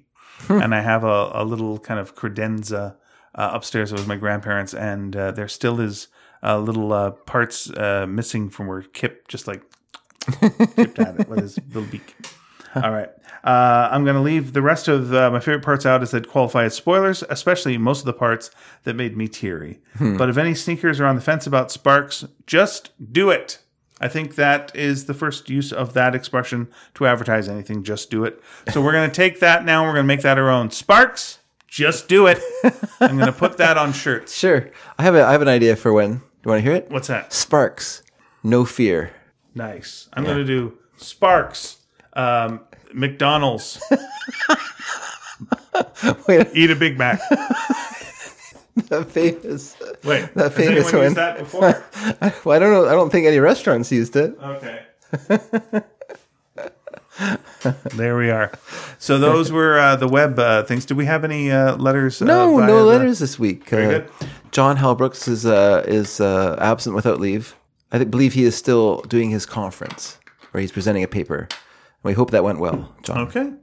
So He will report in next week, I'm sure, with more of our Backwards Dragon project updates. So we need a question of the week. And We do. I got a little something here, but did you bring something no, from home? I have nothing right now. Okay, well, because you have nothing because you're working so hard at work. So what I'm going to ask is a two-part question. Sure. What was your best and worst work environment? Can those be two different questions? Sure. What's your best work environment? What's your worst work environment? Yeah. My worst work environment was probably when I was working at a comic store, which I did like working. Okay, here. It was almost both. Working at a comic store, that was one of the best work environments. The worst part was when my boss wanted me to help him with his cult that he was starting next door. And it was like, hey, listen, if any mums show up, and they're bored because they've got their kids there, just send them our way. Just send them into they'll talk to them. And I was like, I don't want to do that. It's awful. Yeah. So that was the worst. But the other part was kind of the best. Kind of before good. then. Yeah. Interesting. Well, there you go. So everyone, answer those questions. Best job, worst job. And that doesn't have to be like Does it have to be like an actual job? Yeah, I guess it have to be an actual job. Actual jobs, everyone, not. I'm going work environment, like place to work. That you okay. worked, yeah. The best work environment and the worst work environment. I'd say work environment. Oh, okay. Place to work. Place to work. Best place to work. Worst place to work. Okay. Yeah. Okay. Cool. All right. So look, hey, here's the thing. You know how all this goes down, right? You know how to contact us. You go to sneakydragon.com. That's the webpage. Is that what you do? You know exactly what to do. Don't even start. And you're like, look, before I tell you something as basic as you can post underneath each episode and leave a message, I mean, you're going to know that. But hey, look, have you recently seen any of Dave's art that he's done there? Like any of his like title things? He's started doing them again a little bit. But you can check out like all of Dave's title cards there under the art segment there. And hey, you're like, hey, would that make a shirt? Yeah, most of them would make shirts. Will you guys make a shirt? Yeah, we'll make a shirt out of things. We've recently been like looking at them going like, hey, that'd make a good shirt. And thinking we should make shirts for ourselves. And I thought, wait a second, this was part of our business model. We should keep doing this. So listen, if there's any of our title cards that you're like, I like that as a shirt, let us know and maybe we'll make a shirt. We'll see. Yeah. You know, we'll send you the shirt. You know, you pay for it, paid money for it. We're not giving you free clothes. We're not your parents. But, you know, that kind of thing. Yes. Why not? Sure. Other ways to contact us are Facebook. That's where Sneaky Dragon is as well. You can also go to Twitter, sneaky_dragon. You can go Tumblr, sneakydragon.tumblr.com. Or you can email us at sneakyd@sneakydragon.com, sneakyd@sneakydragon.com. As we have been saying through this episode, could we let you know more that we have a new book out? And it is so critically important that the sales reach an epic high during the early weeks. Why? Because we've got gambling debts. We need to pay them off. Yes. And so here's the name of the book. We put a lot of money into NFTs. Future, yeah, don't make us do NFTs. Let me tell you something. I'll tell you something for free. Okay, me? Yeah. Okay. And our listeners at the same time. They can listen as well. Sure, if they want. I've been offered like 2 jobs recently that were both NFT jobs. Yeah. And I've said no because I like the world and the environment and I'm not doing it. But look, man, I got a real book that's out here that's totally fungible. Yeah. And is buyable. So let me say, please buy this book. It's called Sparks, Future Perfect, as in like a cat goes purr. Yeah, I get it. Nice. And it's a story about 2 cats that dress up as a dog. Normally they save the world. This time they go on vacation. What happens on vacation? Stays on vacation, unless you buy the book, in which case you can see what happens, all the hot action that goes on with these guys, girls, It's making me uncomfortable. male and female. One isn't. It's irrelevant because they're both fixed, but still, there's a spoiler. They're both fixed. I just told you that. Nice. Anyway, it's available at your local bookstores or what have you. Yeah. Or online, or wherever you want to buy it. Wherever you like to buy things. Please buy the things, and it's a delight when you buy it. And then there's also 2 other books in the series. One is called just straight out Sparks. You can get that backstory if you want. And then, of course, there's Sparks Double Dog Dare. Yeah. And I wrote it. Our friend Nina Matsumoto, the Third Dragon, drew it. And Dave colored every frickin' thing in it. With color, real colors. I did. Not NFT bullshit, don't really exist, digital crap. Real colors. Well, that was still done digitally. Dave would go to his garden, find the nicest flowers, and he would grind them together to make colors. Yeah. And then he would take the yolks from eggs that is chickens. And he would blend those together. Yeah. And make the finest things. And after he was done painting the whole comic, we'd say, we have to get this digitally. And he'd go, what? No one told me that. It's like, yeah, this is all garbage. Do it again. And then he did it all again digitally. That was great. It was a lot better. Yeah. It's funny when I tell people, if I tell people that I colored a comic, and they'll be like, oh, that's really cool. How do you do it? And I would say, oh, I do it on the computer. And then their faces fall like I just told them that I cheated on a test. Yeah, because it sounds like what the computer did, it was scanned all the cats in. Yeah. And you went, and blue. And now all the cats are blue. I know. They have no idea like what you do to do it. It's just so weird. Maybe we'll do a video sometime. But you know what? People. No one wants to know what you do. No. So you try and tell them. You go like, well, actually, the way it works is then instead of looking like well, they already look bored because they found out you did it on computer. Then they're just like, they fall asleep right in front of you, just standing people there. Say they don't want to know how the sausage is made, but I'm going to say this. Go to YouTube, enter how the sausage is made. See how many videos. Hundreds of thousands. They do want to see how the sausage is made. So we'll show them something. Search for 2 girls, 1 sausage. Yee. Anyway, thanks so much for listening. Don't Anyways. Anyway. This has been, oh boy, this has been another podcast by 2 guys. Enjoy them while they still exist. Goodbye, everyone. Stay healthy, everybody.